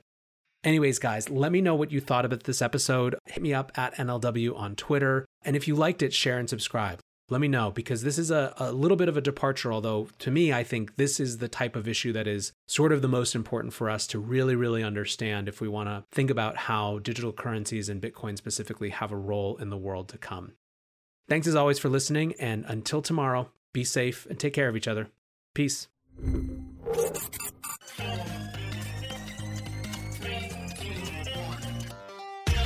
Welcome back to The Breakdown, an everyday analysis breaking down the most important stories in Bitcoin, crypto, and beyond, with your host, NLW. The Breakdown is distributed by CoinDesk. Welcome back to The Breakdown. It is Thursday, April 30th. Yes, we have made it through a full lockdown month, and today we are talking about the Fed. My guest today is Danielle DiMartino Booth. Danielle is the CEO and chief strategist for Quill Intelligence, which is a market research and analytics firm. She is the author of Fed Up, an insider's take on why the Federal Reserve is bad for America. Now, importantly, and one of the things that makes Danielle's perspective so unique on this front is that she spent 9 years at the Federal Reserve Bank of Dallas, where she served as an advisor to President Richard W. Fisher. This was through the financial crisis until March 2015. As you can imagine, Danielle's perspective on the Fed then is informed not just from hang out on Twitter and in-market analysis conversations, but through actually seeing the inner workings of this institution, which has, as we've seen, such a dramatic impact on our lives. We talked today about why the monetary policy regime we've been living under for the last 10 years is the largest monetary policy experiment in history. We talk about why 2019 was setting up 2020 for some serious economic trouble in the context of declining world trade even before coronavirus hit. We talk about the mass expansion of facilities for the Fed in the context of the coronavirus and get into why many of those facilities are actually potentially broaches of the Federal Reserve Act and in fact threaten the fundamental independence of the Federal Reserve as an institution. We talk about the disconnect between market confidence and consumer confidence and what it's going to take to bring those into sync, if even possible. We talk about the long-lasting impacts on people's perception of savings versus consumption and what that might mean for the economy. And finally, we talk about some reasons for optimism and a return to resilience that is starting locally with families and communities. This is a great conversation for understanding more about the Federal Reserve, this hugely important institution, and I hope you enjoy it as much as I did. As always, these conversations are edited only very briefly to keep the spirit of the conversation as close as possible. All right, we're here with Danielle. Danielle, thank you so much for joining. I'm so happy to be here. So for those who aren't familiar with you, I just gave a little bit of an intro to the episode, but I would love to have you share just more of your background and what you spend your time on now. Well, my background is kind of, you almost need to take an anti-nausea pill for my background. After leaving business school in Austin, I decided that I had to work on Wall Street, which was a strange thing to decide to do if you're from Texas and not graduating from Wharton. But I ended up working at a very scrappy, beautiful investment bank called Donaldson, Lufkin and Jenrette, DLJ, and it was bought out by the Swiss at the very top of the internet bubble in that 2000, 2001 area, which is the first time as a young person, as a young investor, as a young follower of the markets, that I sensed that there was this presence in the markets, if you will, a Federal Reserve. I didn't know what a Federal Reserve was at the time. When you are on Wall Street, and in many ways they try and keep you in the dark. But I knew that there was a presence that was elevating stocks that absolutely had no profitability, and would later in life look back and say, "Gee, that was Alan Greenspan." In any event, after 9/11, I met the love of my life.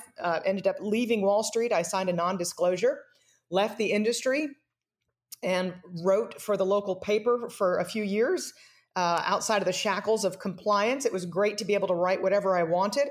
And I ended up becoming kind of the world's preeminent expert on the housing bubble. I got lots of hate mail predicting that it was going to be a systemic and global calamity. And these comments ended up having me go out to Omaha and be a guest of Warren Buffett and Charlie Munger. And shortly after that, I was called upon by the Federal Reserve and Richard Fisher, and I ended up going into public service, where I served at the Fed for upwards of 9 years with also somebody who was not a PhD in economics, also somebody with a background in finance, covered every aspect of the financial markets for President Fisher when he was there. And when he retired, I left and wrote a scathing tell-all book about the Fed, because I think it is a broken and corrupt institution. And now today I do in my day life at Quill Intelligence what I did for President Fisher at the Dallas Fed, and that is I provide my insights on every aspect of economic data and every functionality and event in the financial system, in the financial markets, whether they be bonds, private equity, or the stock market. Amazing. Well, so excited to have that wealth of experience joining the breakdown today. So what I want to do is, the core, the meat of this conversation that I want to get to is your reaction to an analysis of Fed action over the course of the last few weeks, few months as the COVID crisis has come in, and what you think the knock-on effects of that might be. But by way of setup, I'd love to kind of go back to comments you made before, where you've called the last 10 years or the last some number of years of monetary policy, the largest monetary policy experiment in history that has had even failed attempts to unwind it in the past.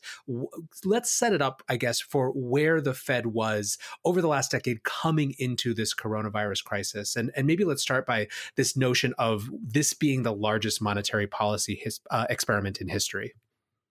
Well, if you like, the Merrill Lynch, interestingly enough, did some interesting math a few years back, and they actually revisited it recently and found that we are right now in the midst of the lowest interest rates in 5,000 years.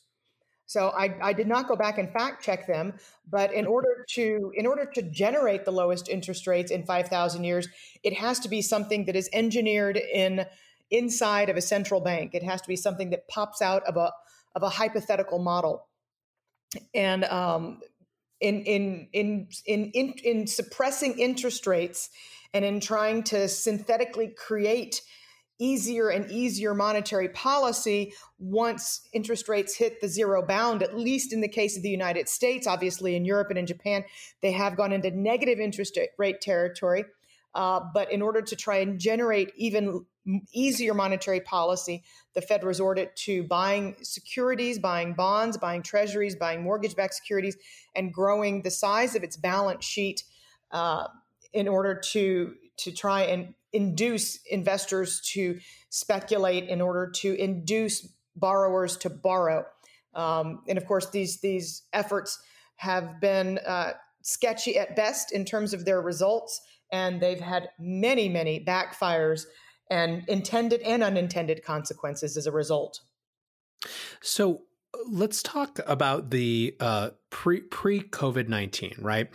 This has obviously been a monumental event with a lot of implications, but going into this year, what were your concerns with the state of monetary policy in the US or globally, right? Had you been paying attention to repo markets last year? Had you been looking at the growth of negative yielding debt? Where were you before we got this tidal wave of economic shutdowns based on the virus?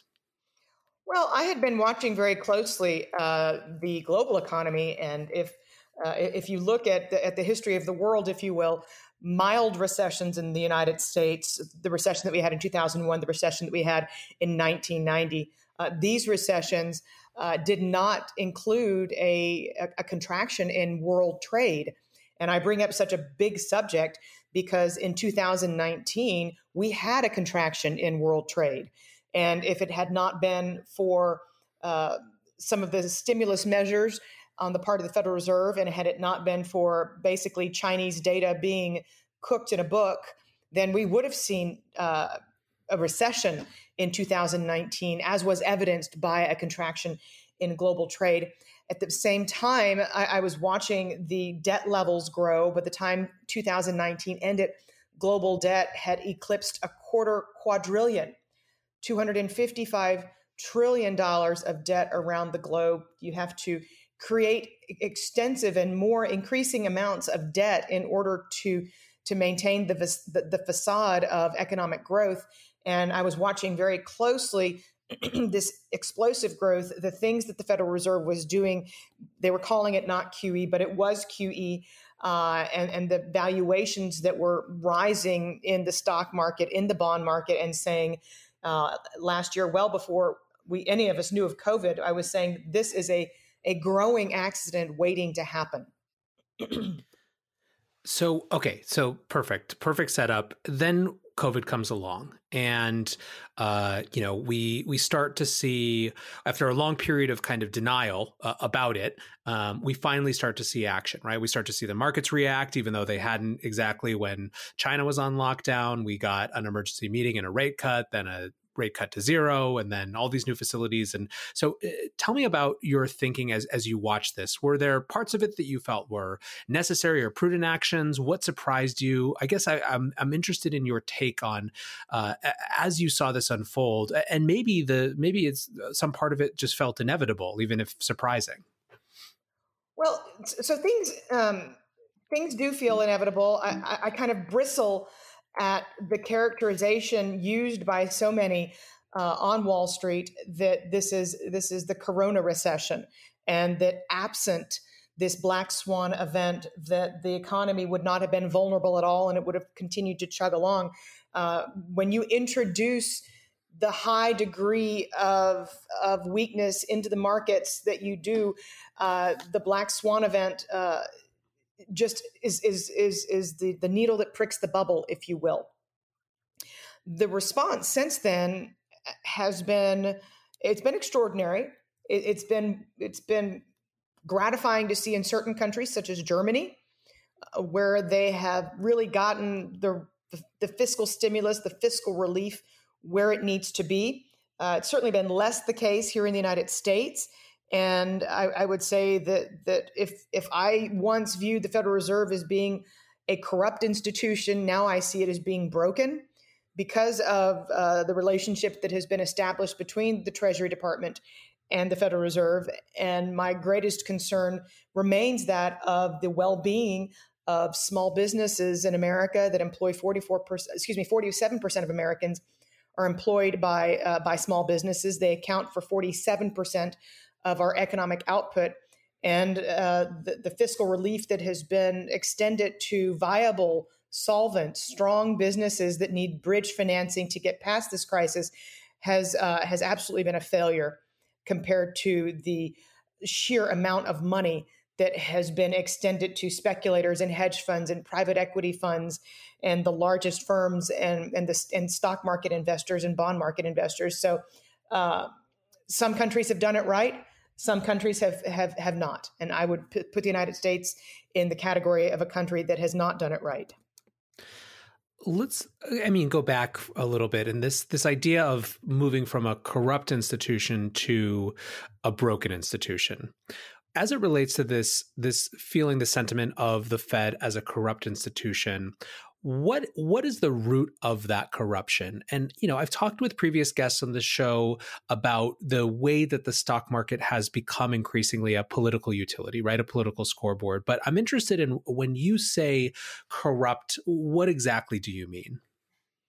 Well, so the Federal Reserve Act, I'm going to get a little bit in the weeds here, but it's necessary. Love it. The Federal Reserve Act explicitly precludes the Fed from taking on individual company risk and any kind of corporate risk, and it takes on and it is not allowed to extend credit in any way to insolvent firms. So, in turn, I don't know if anybody can remember the Enron saga, but Enron, WorldCom, a lot of companies had off-balance sheet vehicles that allowed them to really monkey with their accounting. And that is what the Fed has done. There are special purpose vehicles that have been set up at the Treasury Department, and it is through those vehicles that the Fed is able to provide financing and funding to the corporate bond market, to the high yield bond market, potentially to the municipal bond market. There's been yet another facility set up to reach out to municipalities that are in need of a lifeline. And these are, again, an express violation of the Federal Reserve Act. But by the virtue of setting up entities at the Treasury Department, it's now an arm's length transaction, if you will. By the same token, the Treasury Department has control, if you will, if you take it to the extreme, over what the Federal Reserve funds going forward.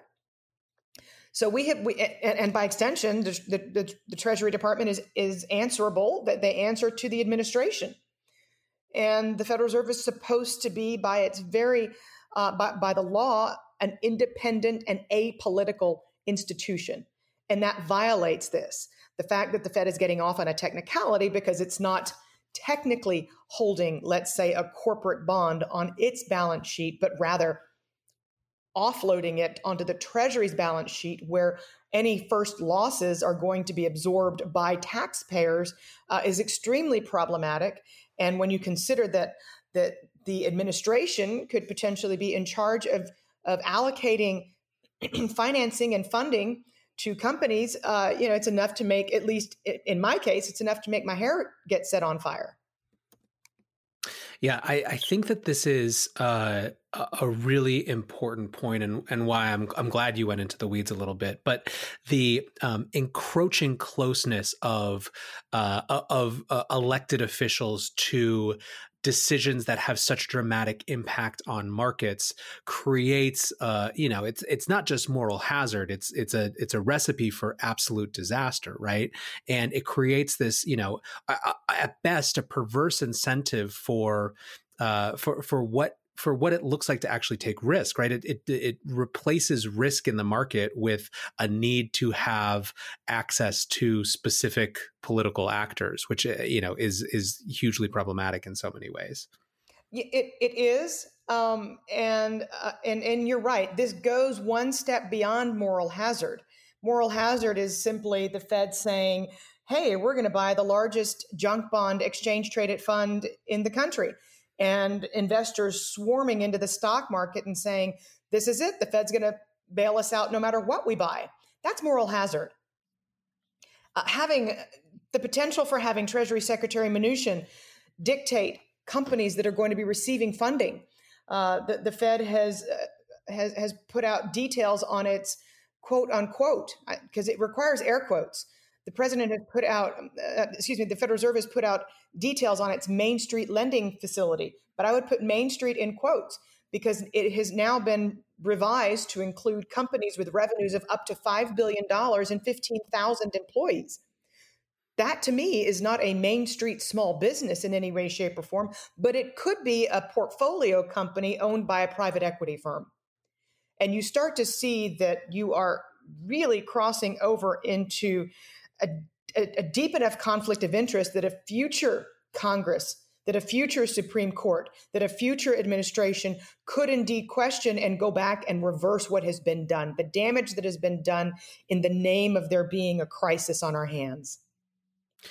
This is one of the things that I think is really difficult about having this conversation in this climate is that it becomes instantly politicized on the basis of party affiliation when really these are structural challenges that, you replace a Republican in office with a Democrat in office, and we're still dealing with these same structural issues because they take on a force and a weight all their own. And this is something you've talked about before, the difficulty of unwinding this, right? Once you set these sort of norms in motion, once you normalize this sort of behavior, it becomes enormously difficult to walk back from, right? It takes a political will that's hard to imagine in our current political climate. It does, and that's not even political in nature. That is the nature of the beast. I mean, as far as I'm concerned, it was under democratic administrations that we saw some of the worst corruptions of the Federal Reserve because, QE1, QE2, QE3, these were largely employed by Congress, by past administrations in order to have the public spending purse opened wide up. Because if you keep the country's borrowing cost at such artificially low levels, well, they can just borrow to kingdom come and blow up our debt, which we know is now, with the $3 trillion and counting of stimulus, we know that we could easily have a $30 trillion debt in no time at all. But again, with the Fed keeping interest rates at artificially low levels, politicians can say the country can easily enough service these debts because the cost to borrow is so low. Well, that's collusion by any other word. So let's bring this back up, I guess, to now and what people in the economy is dealing with now. I wanted to bring in another factor, obviously, which is added to this, to both the pinprick of COVID-19, as you put it, with the larger structural crisis, and then along comes an oil crisis. So how does oil and what's going on in the oil markets complicate this entire scenario? Well, so this is where politics comes back in, and a sense of OPEC being made redundant. I'll try and make this a short story. OPEC was effectively made redundant as a result of fracking in the United States. And I'm actually a huge advocate for fracking in the sense that if we take this out long enough, we are going to have energy independence, which I think is good for national security, to not be dependent on the kindness of any other country in order to have access to energy. But as a result, over the years, as the efficiencies of fracking have built up, we have been able to extract a barrel of oil out of the ground for less and less money. And that has been cataclysmic for oil exporting nations, for OPEC, for Russia. And they have used the crisis of COVID-19 as an opportunity. Don't let a good crisis don't let a crisis go to waste. But they've used this as an opportunity to start an oil war and flood the markets with supply and slam the price of oil down where it sits south of $20 a barrel, which is putting U.S. oil companies, oil and gas producers out of business. Now, I would say that the inefficiencies in the energy patch in the United States, the consolidation of the industry, the insolvencies, these are things that we've been dealing with in 2018 and 2019, both because private equity swarmed into the industry and the consolidation was needed. And this oil crisis, this collapse in energy prices has expedited what had already started. But the upshot, unfortunately, especially for states such as Texas, is that it is making an unemployment crisis that much worse, because you're not just putting people in travel and tourism and restaurants on the unemployment rolls, but you're also having companies who are shutting down their oil wells and going bankrupt and putting entire workforces on the unemployment rolls as well. This is one of the, I think, most, well, it's discussed, but it's interesting to see how widely perspectives vary in some ways on how people interpret the economic damage from coronavirus, from these shutdowns. And there's kind of the optimist point of view, which is like, everyone comes back as soon as we turn the lights back. That's kind of lights back on vision of the world, where somehow all of a sudden it just works again. And, it's great. And we're, everyone's going back to the movies and going to restaurants again. There's this other point of view that thinks that there's starting to see these second order effects in different industries that are going to be structurally affected. And I think kind of part of what you're speaking to with oil is that it coincides with that in a way that there's even greater economic harm happening at the same time than just these kind of short-term impacts. And so I guess this gets me to another kind of theme that I wanted to ask you about, which is how you reconcile market confidence versus consumer confidence, right? And the, the market's trying to rally for some sort of V-shaped recovery while consumers are just trying to figure out, what happens next and how they're going to live, but also potentially have some seriously shifted behaviors even when things, quote unquote, get better. So I think that there is, and I don't think that there's anything necessarily wrong with having enthusiasm and having optimism that we're going to be able to have a better tomorrow. But I would say that it's a bit naive. The confidence that you're seeing in the stock market is purely a reflection of investors saying that the Fed has our back, we can take undue risks, and there will be no consequences. That is what you're seeing in the stock market, because it's certainly not predicated in any way, shape, or form on earnings, which have completely collapsed. So there's nothing fundamental going on in the financial markets in the United States at the moment. As far as confidence in tomorrow and how we as individuals behave, I think that there's going to be an extensive healing process involved. And it has more to do with simply being fearful for your health and the health of your loved ones and your family and your friends. That's powerful, and it's going to be with us for some time. I can't tell you when I personally will be attending the next sporting event or concert. I would certainly never attend a political rally or stand in line at Disney. And I'm certain that I'm not alone in the way that people are going to be viewing certain types of activities that, by the way, travel and tourism prior to COVID employed 1 in every 10 employees on planet Earth. 1 in 10 global employees were in travel and tourism. The sheer amount of wealth that's been created by central banks in recent years has made it to where the haves versus the have-nots, if you will, but the haves have been able to travel and enjoy life more than they ever have. And that has resulted in a huge surge in employment in this industry that has been so affected by COVID.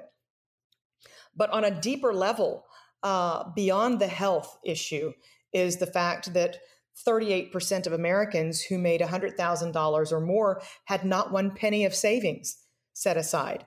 And it's not just a matter of those who make the least. Heck, those who make 50,000 and under and who are collecting unemployment are going to make more money in the second quarter of 2020 than they would have had they kept their jobs. So this is not a statement about those who make the least, and it's not a statement about those who make the most, who will always be fine. But those in the middle who were not prepared for this, they're going to view money differently going forward. They're going to view consumption differently going forward. They're going to say, in a Scarlett O'Hara way, never again will my family suffer and have to eat ramen every night because I had to have a $70,000 SUV with a payment that I could barely afford. And I simply believe that there's going to be, at least for some slice of the U.S. households, a return to an era of frugality that's not been seen since the aftermath of the Great Depression, that is going to have a lasting impact on how quickly the economy can recover and whether or not it's going to be a matter of quarters or years. So I actually share that sense. But one thing that's a countervailing force, which I think gets to these larger structural issues, is the disincentive to save, right? Based on interest rates being so low, based on everyone effectively being forced into equities markets, right? And higher risk to get yield. And I worry, I guess, about the long-term implications of just the structural disincentives to save versus, invest in markets. Yes. And this is where I get the most pushback on Twitter, by far. It is when I suggest that Americans are not going to borrow as they once did. And the cynics out there or the cheerleaders out there say that I'm making a statement that is somehow un-American. It's actually quite the opposite. Our founding fathers did believe in the virtuosity of saving today to invest in tomorrow.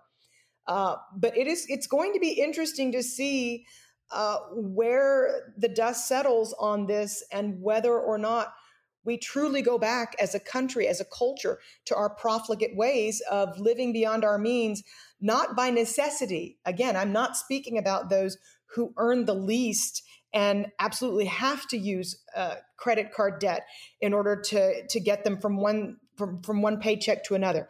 I'm not speaking to that cohort. I'm speaking to those who live beyond their means as a matter of choice and felt that it was something that they would always be able to do because it was incentivized and it was asked of them by their leaders. It was, they were told by Ben Bernanke, they were told by Bill Dudley when he ran the New York Fed, go take out a home equity loan, go do a cash out refinancing. It helps to support the economy. We're a consumption driven economy. It will be interesting to see if there's backlash because there's been serious harm done to many families who did not have a rainy day fund. Yeah, I think it's interesting. It's, I think a lot about narratives, and one of them that I'm most interested to watch, which dovetails exactly with what you're describing, is whether we're going to have this national conversation about what it looks like to build a resilience economy, right? And that from an individual level on down. And even the words that we use around saving are kind of forced into this fuddy-duddy old world kind of way of looking at things. And maybe part of it is needing these exogenous factors to shift mindsets, and part of it is rebranding and thinking about savings not as a thing you have to do to deny pleasure, but as something which creates optionality and opportunity in the future. But it's hard to imagine, I think, from where I sit at least, that takes hold nationally as a whole and kind of totally shifts sentiment. But I do think that you carve out some percentage of people who start to think like that, and you do build a stronger economy and a stronger society, almost on the, even if it's just on the margins, right? So I guess, my last question for you, which is potentially a set of questions, is what are the signals that you're watching now going forward? Where's your head at as you kind of think about what comes next? Are there particular second order effects that are important to watch? Are there certain market signals that you think are more relevant than others? What are you paying attention to? So I think what I'll be paying the closest attention to is whether really, and this is it's not a cop-out answer. I don't want you to think that it is, but I'm going to be paying the closest attention to what happens with this virus. There is a second wave of layoffs that is building among corporations, business people who work in back offices. If we don't have sufficient demand, then there is going to be something of a crisis because we will have a second round of layoffs that are indirectly attached to the crisis. I've written just this last week about commercial real estate and what's going to happen to this sector if rents continue on the part of tenants, strip centers, malls, retail, lodging, hotels. What's going to happen to the commercial real estate sector, which is a massive contributor to the U.S. economy, if there's a protracted slowdown in it? Is there going to be a round of layoffs among construction workers, who are some of the highest paid skilled workers in the economy, akin to oil field workers who don't have educations, but they make a good living in construction? So I'm looking at the second and third derivatives potentially of the economy being in recession for longer than what anybody's planning for. And that really is going to dictate how I view the ability of the economy to pull out of the contraction that we're in. And it's going to affect how consumers view the world as well, how long this recession lasts. Yeah, I couldn't agree more. And, as someone, I think a lot about industries like the advertising industry, where you haven't seen mass layoffs at agencies yet, but as soon as, these fees stay down, and I mean, basically it's you throw a dart at a dartboard of industries and you can start to see where these second order effects hit. But listen, I really appreciate your insight. And maybe I'll just ask you one last thing. What's a cause for optimism? What's something that's causing or giving you optimism even in these kind of turbulent times?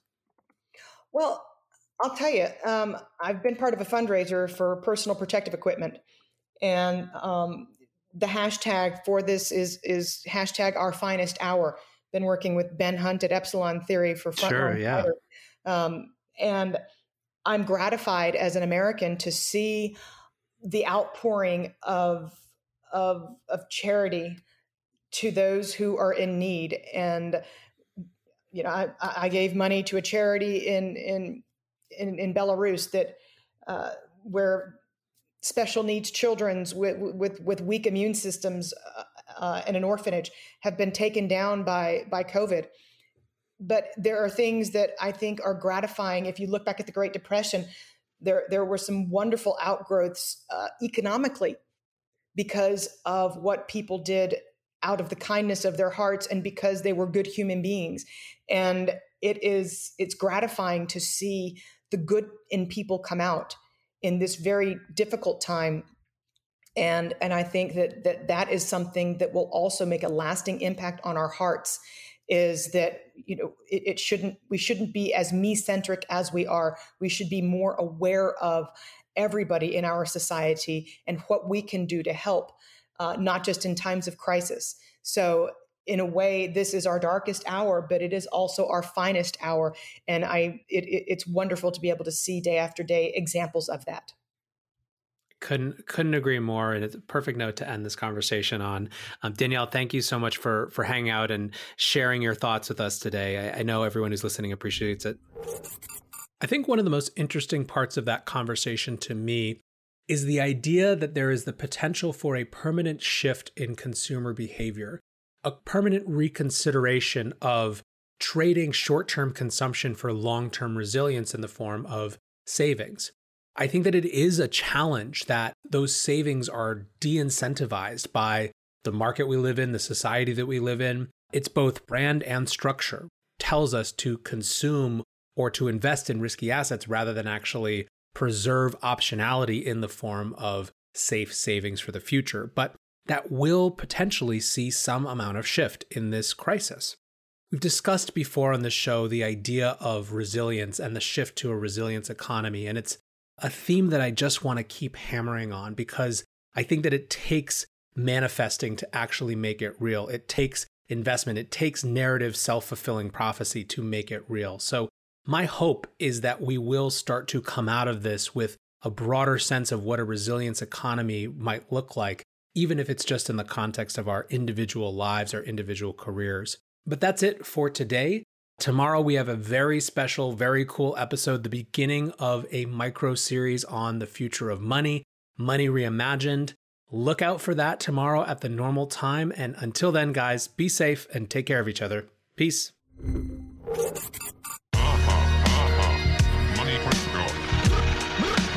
Welcome to The Breakdown, Money Reimagined, a special podcast micro-series in the run-up to Consensus Distributed, a free-to-attend virtual event from May 11th through the 15th hosted by CoinDesk. This series is about the battle for the future of money in the post-COVID-19 world, and it's a hell of a story.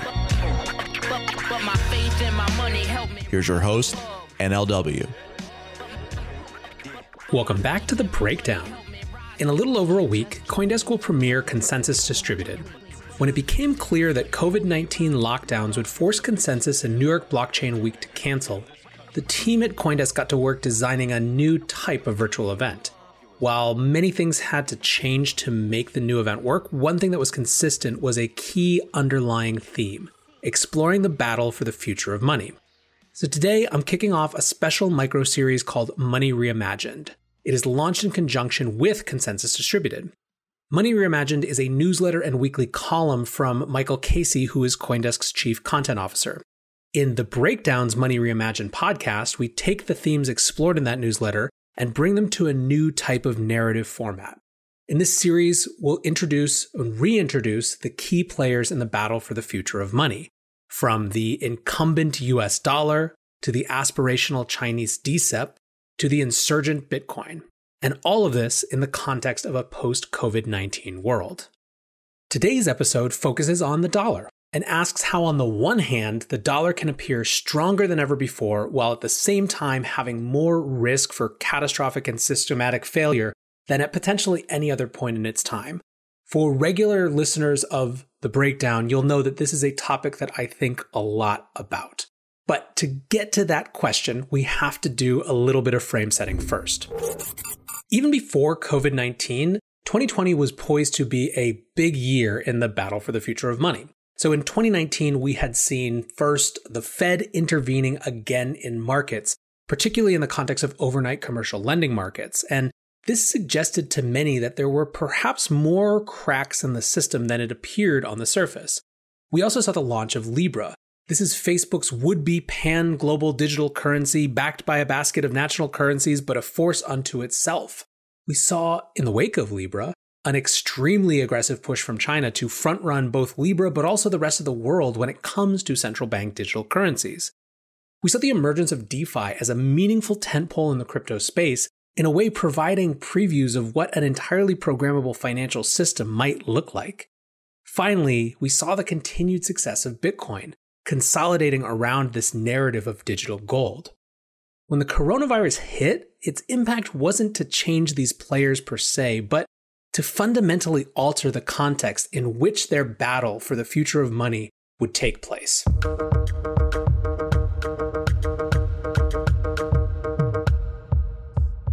Towards the end of January, the US public started to get inklings of a new virus that was spreading quickly in China. On January 23rd, China issued a lockdown order for Wuhan in Hubei province, which was the center of the outbreak. In the coming weeks, that lockdown was extended to more cities and provinces. Eventually, it came to apply to something like 200 million people or more. Some, and by some I mean a very small number of people in the US, were taking the virus seriously from the beginning.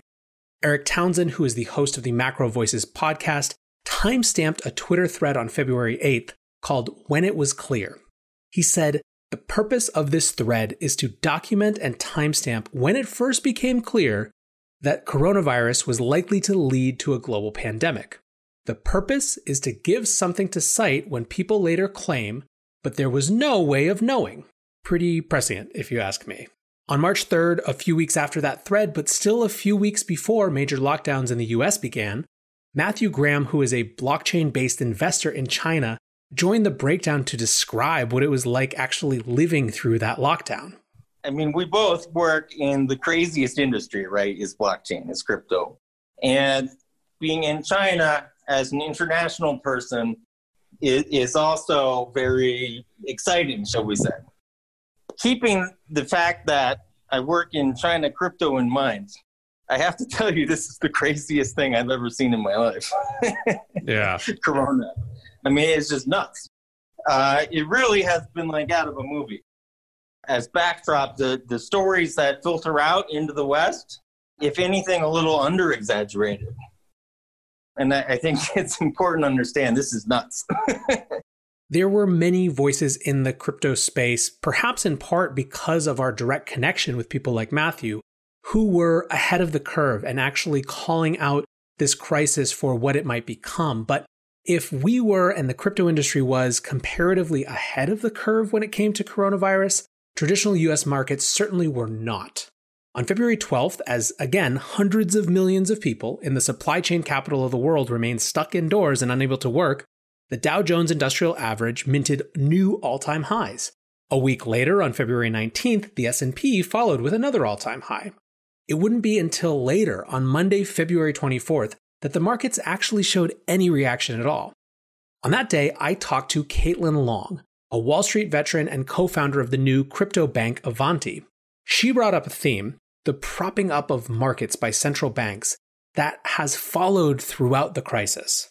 I tweeted out about this in, I think, the third week of January when I started watching this, because I come from a life insurance background. I've worked on catastrophe bonds related to pandemics earlier in my career. So when this started coming out, I was watching it a lot sooner probably than it hit the mainstream headlines. And I was pretty concerned about this. This has been something actuaries have been concerned about for a long time, that we're overdue for a pandemic. And again, these extraneous events, unforeseen black swan type of events, we could handle them in the economies if we had strong balance sheets.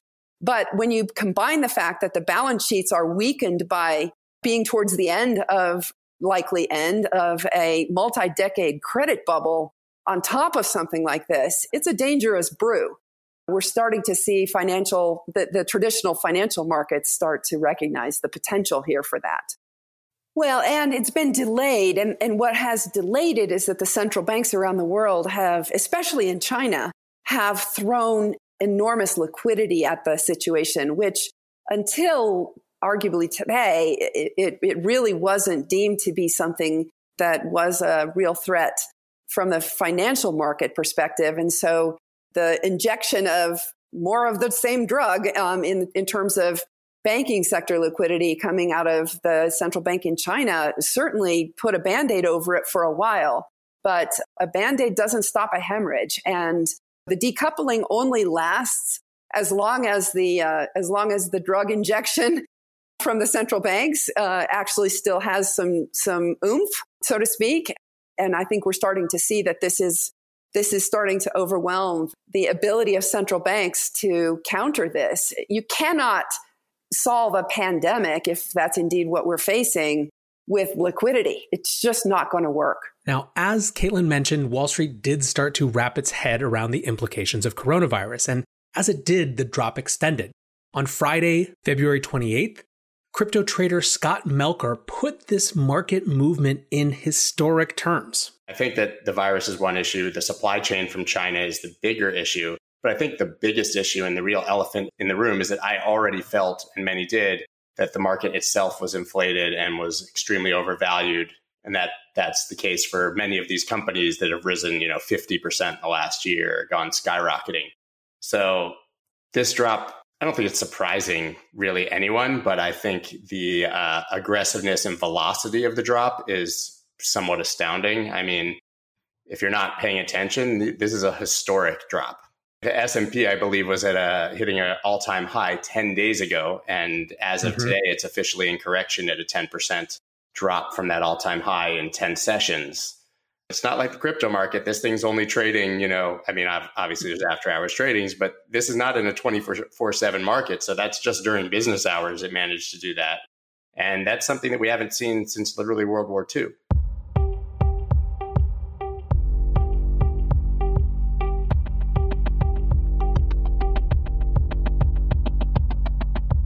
On March 3rd, the Fed implemented an emergency rate cut of 50 basis points. Ikigai Asset Management's Travis Kling pointed out in a tweet that the last time this happened was October 29th, 2008, which was, for those keeping track, 2 days before Satoshi had released the Bitcoin white paper. Yet this time around, the markets didn't react positively. If anything, the dramatic action wasn't reassuring, but in a way served to burst the market's last hope that COVID-19 wouldn't be all that bad.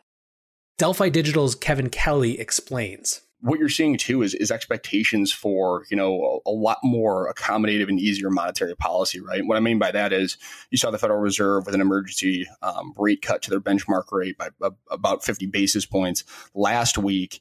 And initially, you saw a bit of a reaction in stocks, a very small kind of bounce within the first couple of minutes. And then you really saw the market continue to fall, right? And I think what last week's rate cut did, if anything, was confirm to, equity investors and market participants in general, what they had didn't want to admit to themselves. And that was that this was actually a real risk and something that, the Federal Reserve was now watching and monitoring as a threat to, economic activity. And up until that point, again, every day we get new information and every day the severity of this becomes more and more clear to people. But again, it's one of those things where a lot of people have had, obviously, this has been an incredible bull run over the last 10, 11 years in the U.S. equity market.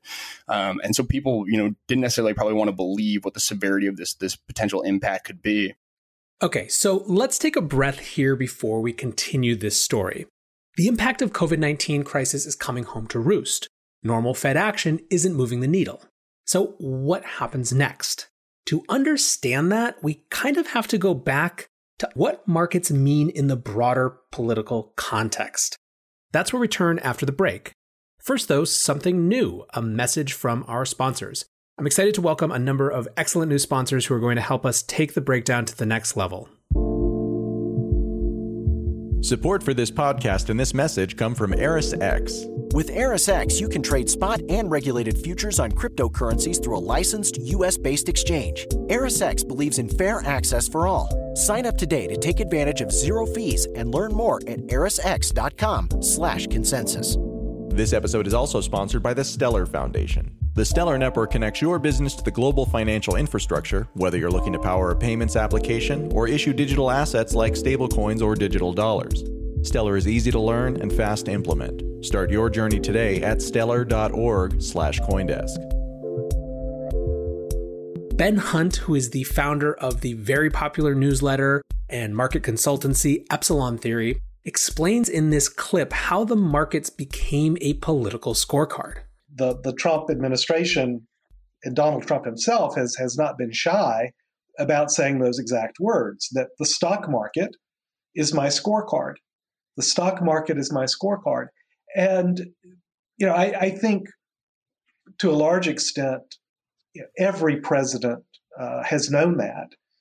It's just that, this particular president, he tends to say the quiet part out loud, doesn't even make a pretense that it would be anything but that, the stock market being the scorecard. I think that's absolutely been, again, the quiet part, the unspoken part, really since the great financial crisis of 2008. And it's been reflected not just in the stock market, right, but it's been reflected in every monetary and fiscal policy that we've been, subjected to since 2008. And I want to be clear. I think that in March of 2009, when the Federal Reserve started its policies of extraordinary support by buying stuff and by using their words intentionally to try to influence markets. Look, I think what they did in March 2009 was exactly the right thing to do. I mean, that's why we have central banks. We have them as that emergency liquidity provider of last resort. I like to use the example of, Pulp Fiction, where John Travolta gets that syringe of adrenaline and puts it, right into the heart of the, OD'd Uma Thurman. That's what the Fed did in March of 2009, and that's what central banks are supposed to do. What's happened since then, however, is what always happens, that these emergency government actions become permanent government policy because it supports the power and the aggrandizement of these government organizations. Now, Ben is not the only one who thinks that the scorecard and political utility function of the markets has become more significant than its perhaps pricing future dividends function. Macro researcher Luke Grauman locates the genesis of the stock market as a political utility even earlier, arguing that decisions made in the 90s about how executive compensation was taxed created a spiral where the US relied on asset prices going up to grow GDP. So if you understand that consumption is 2/3 of GDP and consumption can't rise unless stocks are rising, you sort of arrive at this place where it's a political utility. The policymakers have as policy, they have to have as policy, again, because of decisions Clinton made 30 years ago, they have to get stocks up no matter what. Because the US government can't fund itself without these asset prices rising. The US GDP cannot rise without asset prices rising.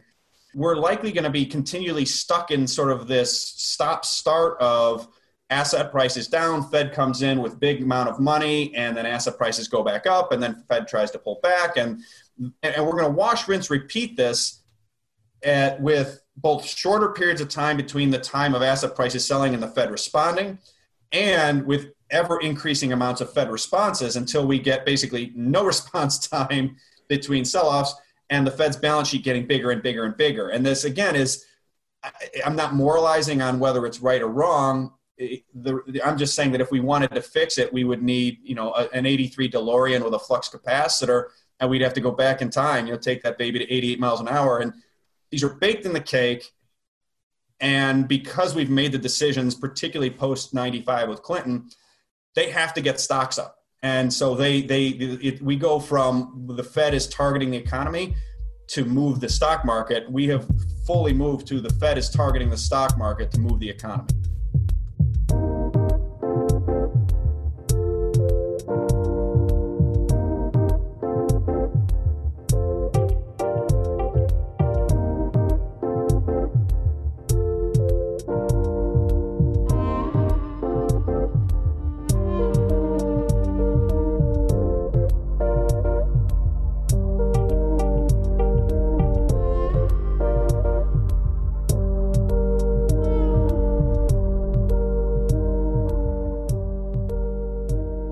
Now, one final note before we bring it back to the Fed's specific response to COVID-19. Last fall, in an interview with CoinDesk, Travis Kling argued that the types of Fed intervention in the markets were likely to get increasingly, weird as the normal intervention stopped working. But there are problems starting to show up here. The global economic data is undoubtedly turning down right now, and it's turning down in concert. It's all turning down at the same time. It's all turning down at the same time because the whole world is now on this central bank trade and on this cheap money trade. But it's apparent that central banks are going to cut interest rates and juice QE into infinity to either prevent a recession or prevent the or kind of have the recession be as soft as possible. And those forms of quantitative easing are going to be increasingly more exotic. Because in the same way that, if you do heroin long enough, then you got to keep taking a bigger and bigger shot of heroin. You need increasingly more exotic forms of QE to get a similar type of effect. Because if you're in Europe and you cut interest rates from negative 40 bips to negative 50 bips, it just doesn't make that big of a difference. Increasingly exotic forms of QE. That's a great place to jump back into what happened next. By mid-March, COVID-19 was no longer deniable. On a fateful Wednesday, March 11th, Tom and Rita Hanks announced that they had contracted the disease, the NBA canceled the rest of its season, and US President Donald Trump finally stopped calling this thing the flu. Over the next weeks, the first shelter-in-place and lockdown orders would come. And with them came a distinctly new economic phase of the crisis. In this phase, Travis's notion of increasingly exotic forms of QE was pretty quickly validated. The Fed not only ratcheted up its action, but it expanded dramatically what it had a mandate to buy. Delphi's Kevin Kelly again explains the new remit. So I think this is a very unique economic crisis that we're facing right now. And I preface that because this mandated kind of global shutdown of businesses large and small is what really has pushed policymakers into, kind of uncharted territory. And so, with this massive exogenous shock to revenue and cash flow, they're really trying to just pump as much money in the system and basically create this monetary and fiscal bridge to get the global economy across this massive recession crevice, right? And so some of the intervention we've seen from the Fed is basically just dusting off the old playbook from 2008, 2009. You have large scale, U.S. Treasury and agency MBS purchases, cutting of benchmark interest rates, like the Fed funds rate.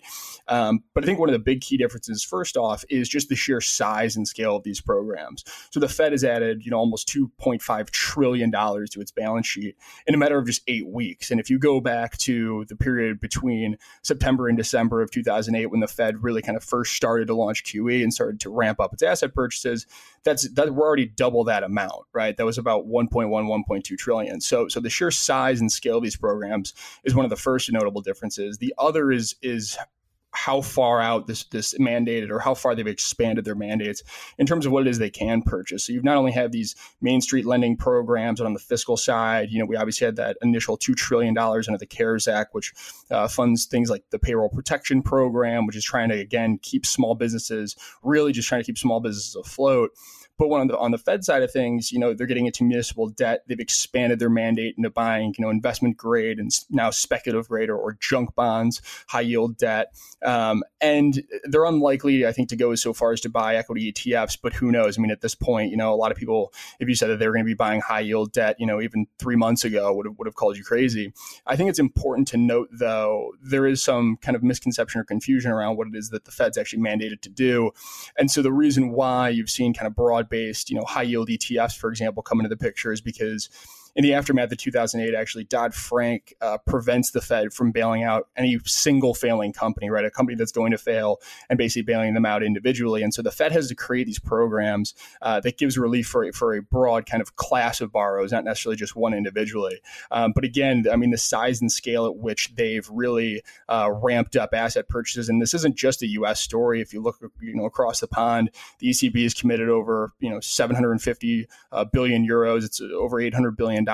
And the kind of key here for both the ECB and the Fed, and really kind of major central banks globally, is this continued rhetoric that there is no real limit to what they can do, right? And so unlimited QE isn't necessarily unlimited QE in that, if they printed $20 trillion tomorrow, that would certainly have an effect on the markets.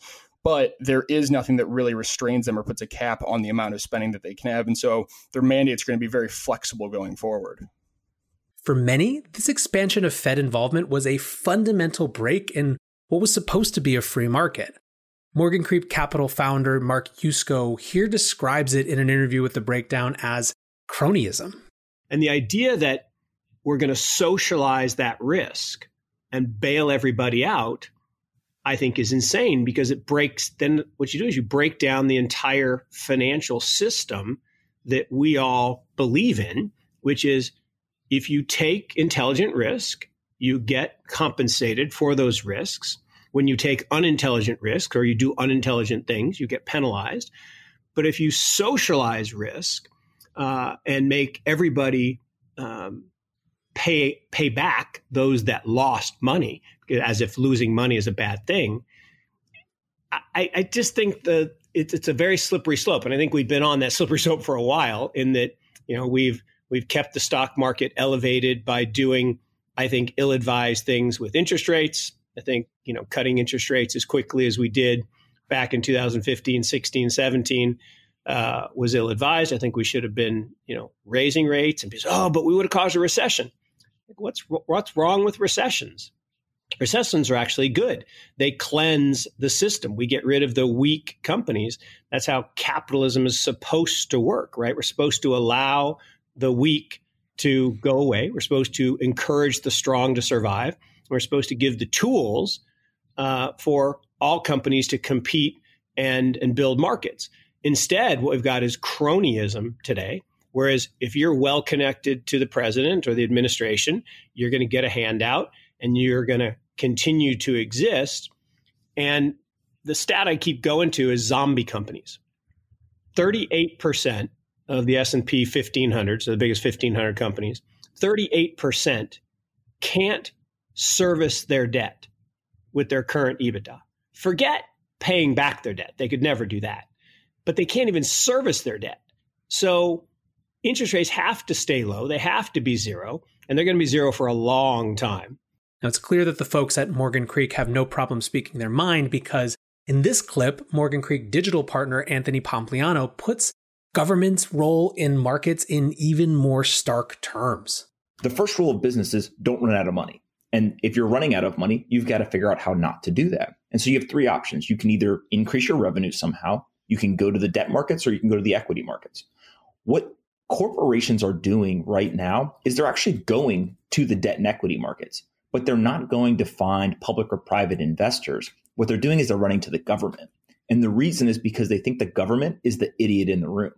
And what I mean by that is they believe that the US government will give them a better deal, a more attractive financial deal than they could get from the same public or private investors. And so what happens is they don't need to be resilient, right? To your point about the incentive is not to be resilient. The incentive is who can get to the government and get them to give you the money, right? That's how you survive. Whatever one thinks of the necessity of these bailouts, there quickly arises a question.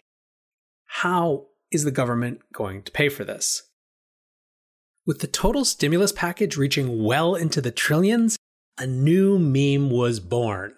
Money printer go burr. Not in generations has Wall Street absorbed the number of body blows it took today. The world has gone mad and the system is broken. The American financial system is rocked to its foundation as top Wall Street institutions topple under a mountain of debt. Bailed out by the taxpayers. It's pretty clear they cannot be trusted.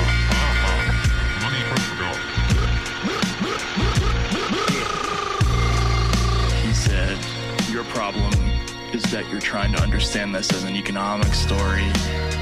Once you look at it as a crime story, you'll get it. After the break, what money printer go burr means for the almighty US dollar. The Fed is losing control once again. In just a couple of days, the U.S. Federal Reserve has pumped out $125 billion. And handed that money over to commercial banks once again. Support for this podcast and this message come from Grayscale Digital Large Cap Fund. In times like these, diversification is key. Consider Grayscale Digital Large Cap Fund, ticker symbol GDLC. It's the only publicly traded investment product that offers diversified exposure to large cap digital currencies, all from your brokerage account. For more information, visit grayscale.co/Coindesk. That's GRAY scale.co/Coindesk. So finally, we come then to the battle for the future of money and the main contender we're discussing today, the dollar. The US dollar is locked between two narratives that seem at first extremely contradictory. On the one hand is the narrative that is encapsulated by the money printer go burr meme. It's the idea that when so much money can be created seemingly out of thin air, to backstop seemingly everyone and everything in the economy, what meaning does money have at all? Daily Dirtnap publisher and market commentator Jared Dillian wrote a piece for Bloomberg called Why Money is Losing Its Meaning and described this emerging loss of confidence in the dollar and even the fiat system as a whole. PBS did an interview with Paul Volcker like back in the 80s. And Paul Volcker basically said that one of the government's primary jobs is to instill confidence in money. And that's one of the things that the Federal Reserve is supposed to do. And I think what the thing that motivated that piece was we are at the early stages of a loss in confidence in dollars. We're at the very early stages of it, and that's what motivated that piece. Now, this perspective is not limited to, strictly speaking, market professionals. In a recent Twitter rant, Barstool Sports founder Dave Portnoy likened the US dollar to Schrute-bucks from The Office. Oh, Fed this, Fed that. Let me tell you something about the Fed. They're Schrute-bucks. We're dealing with Schrute-bucks at this point. They can just keep... Let me ask you this. If governments can just print unlimited money like Schrute-bucks, why doesn't every government do it? Why does every government? Guess what? Inflation, your buck, your dollar, your Schrute-buck literally becomes a Schrute-buck. You can't just be like, oh, here's a quadrillion. If you flood the market with quadrillions, the quadrillions mean nothing. That's basic economics. The logical endgame of this narrative has both an economic and a psychological dimension. The economic dimension is the idea of inflation, that at some point the market switches from a deflationary environment to an inflationary environment, and people are going to want to rush out of the dollars that they're holding, which are made less valuable by that rampant printing. The psychological dimension is what Dillian was getting at and what we see in Portnoy's rant, which is a broader loss of faith in the fiat currency system. The idea of a system that is backed by the, quote, full faith and credit of the US government. Okay, so money printer go burr, the potential of inflation, the eventual loss of faith in the fiat system as a whole. That's narrative 1. Narrative 2 is rooted in an observation of what's actually happening around the world. The dollar is right now, and it's not close, the most significant and important store of value asset in the world. Despite these trillions of dollars of stimulus and money printing, this crisis has only strengthened the dollar relative to other currencies.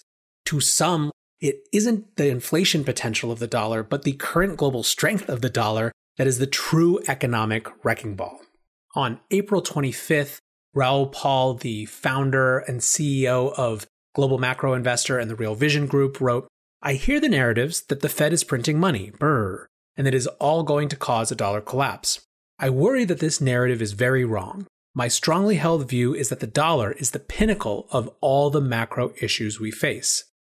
The Fed has undertaken unprecedented printing, as we know, and the balance sheet is growing exponentially. But it is not that simple. We live in a relative world where the dollar standard is the very cause of many of the issues we now face. There are simply not enough dollars available in the world to service all the debts, and thus a debt deflation remains the big risk." You see, the biggest problem the world faces is the dollar. We are in a vicious doom loop where slowing growth causes the dollar to rise, which causes slower growth, which causes the dollar to rise, as all borrowers play musical chairs to get access to the dollar to service debts. So how then are we supposed to make sense of these two seemingly contradictory narratives? I asked CoinDesk's chief content officer, Michael Casey, this exact question, and to him, the real issue had to do with the world's debt becoming dollarized. The bigger question, though, is this dependence on the dollar, is the fact that the whole world needs it, right? Once we move into this moment, it speaks to the, Raoul Pal's concern about debt levels, where so many of the world's debts have been dollarized. If you look at charts showing security issuance in dollars, they just continued to rise over the last 15 years. That means that, there's a desperate scramble to get hold of the currency that you need to pay back your debts. And it happens at every level of society, and it feeds its way into the banking system. So the fact that the world had created this dependency on the most liquid currency that was there, and that in itself was also a function of the fact that so much of our trade is denominated in dollars, meant that now we're in the situation where everybody is scrambling to get it, and the Fed is in a situation where it has no choice, because it doesn't want that edifice to fall, to just keep feeding that demand, which is why you have swap lines that are open, indefinitely with central banks right now, and the Fed essentially providing repo facilities to foreign central banks in the United States. So that all is there because we're utterly dependent on this one thing, and that's a dangerous situation to be in, because at some point it could all turn upside down. Now, podcaster and market analyst Preston Pish has a slightly different take, which is effectively that the way that we think about inflation is de minimis, that the consumer price index measure of inflation is not the right way or not a complete way to look at it. And we have to think about asset prices, and we have to think about how the growth of asset prices as disconnected from the real underlying economy creates structural issues. You have a huge network effect with the dollar. It's very dominant because so much of the debt is denominated in dollars or goes back to dollars. So there's this massive network effect for dollars, and there's a demand for dollars. So as there's impairment on balance sheets, as there's impairment due to derivatives blowing up, like we just saw in the oil market, there's a very high demand for more and more dollars. Now, as those dollars polarize themselves into very wealthy individuals' hands, which is what you see at the end of these types of events. Let's just take Jeff Bezos, for example, owns Amazon. Amazon continues to take massive market share, even through the coronavirus situation where it was really bad, and it might even get worse as we move forward. Money is still flowing heavily into Amazon and into the few equity holders that have it, relatively speaking, when you look at a person like Jeff Bezos.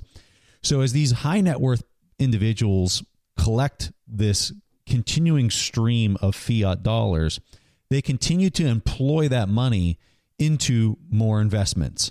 They plow it into other stocks. They plow it into bonds, and they bid the prices of stocks and bonds higher and higher and higher. What that does whenever this money is consolidating into those hands of the few is it's removing that velocity of money, that currency that can be used by all the other market participants. And let's remember, they're the market participants that need the money most because they're the ones that are hurting the most. So they need that flow of cash in the system. It's almost like oil in an engine as it works. And what's fascinating about this is as the U.S. continues to add more and more of that fiat, of that dollar into the system, the demand for it becomes even stronger and stronger and stronger. So what I argue is both of the things that you're talking about are true. You're not seeing the inflation necessarily if you're using a CPI bucket. But if for whatever reason you started incorporating some of the biggest capitalized companies into that basket, or you started incorporating fixed income bonds into that basket, all of a sudden you start to see this printing that is happening like crazy, and it starts materializing itself. So by traditional measures, your CPI index, your inflation indexes that you're using, you're not going to see it, right? So that's where I think the money printer go burr type meme is confusing a lot of people because they're looking at a CPI bucket and you're never going to see it there. Now, a final perspective on this that I want to share has to do with the global context of the dollar and the argument that the comparative lack of alternatives is the key factor. I had a few weeks ago political strategist and author of Disunited Nations, Peter Zeihan, on the podcast, and he discussed exactly this in the context of the strength of the dollar. Okay, so currencies. The United States has announced a $2.2 trillion stimulus, fiscal, and recovery program, combination of bailouts and checks to people, loans to business, that sort of thing, every dime of which is fueled by deficit spending. So we're talking 10% of GDP as a supplementary program, which is entirely based upon money that we don't have in the bank. This is on top of a deficit for the Trump administration for the current fiscal year that is like the third largest in history. So just a huge amount of quantitative easing, debasement of the currency, printing of currency, whatever your preferred phrase for that concept is. And the dollar has gone up. The degree to which the United States is the sole store of value in the global system was already pretty extreme in the last 2 years, and it's only gone up during the crisis. Because there's nothing that the Europeans can do in terms of stimulus spending without actually raising debt. Even if they decide to do something like QE, like the United States has done, they then have to have the debate, which last time took years, over who gets how much of whatever the stimulus spending happens to be. The Europeans are having a hard time raising the capital that is necessary to deal with this crisis, whereas the U.S. can just flip a switch, and that's what we've done. Investors look at that and they're wondering, okay, which of these systems is still going to be around in a few years? And they're all flooding their money into the United States despite all the deficit spending. As for other countries around the world, the Japanese aren't interested, the Chinese have capital controls, and the Brits are in an economic structure that's about 1/6 the size of the United States. And that's everybody. So we've got a centralization of financial holdings in a singular economy that is no longer interested in holding up the ceiling of the world. So love it or hate it, the US dollar is where it's at. And in the last few days, since the stimulus spending was finalized, it's even risen versus gold, which, if there was any environment where gold should be doing well, it's right now. So it's the US dollar and nothing. All right, this strikes me as a good place to end this episode. As we look at the players in the battle for the future of money, the US dollar, as we can see, exists in this weird in-between, on the one hand, being the only currency the world demands, and on the other hand, having all of these risks associated with exactly that, made more profound by the unlimited money printing that is going on right now. So, on our next episode, we will start to shift our focus to a group of contenders who, although different, all seek to carve out a new place in the established global monetary order. Thanks for listening to this special breakdown micro series of Money Reimagined. I will be back soon with the next episode. You've been listening to The Breakdown, Money Reimagined, a special podcast micro-series where we dig into some of the most important conversations we'll be having at Consensus Distributed, a free-to-attend virtual event from May 11th through the 15th, hosted by CoinDesk. This episode is sponsored by ErisX, the Stellar Foundation, and Grayscale Digital Large Cap Fund. Our theme song is Money Printer Go Burr, a new track from DJ Skrillo, which is available as part of his newly released Sound Money album. This episode featured content from NLW, Matthew Graham, Caitlin Long, Scott Melker, Kevin Kelly, Ben Hunt, Luke Groman, Travis Kling, Mark Yusko, Anthony Pompliano, Jared Dillian, Dave Portnoy, Michael Casey, Preston Pish, and Peter Zayan. This episode was announced, scored, edited, and produced by Adam B. Levine and the rest of the team at CoinDesk. If you have any questions or comments, email podcast@coindesk.com. And we'll be back on Friday, May 8th with episode 2 in our continuing story. Seems every time you think of it as bad as it could possibly get, another disaster is just waiting around the corner. Chancellor on brink of second bailout for banks.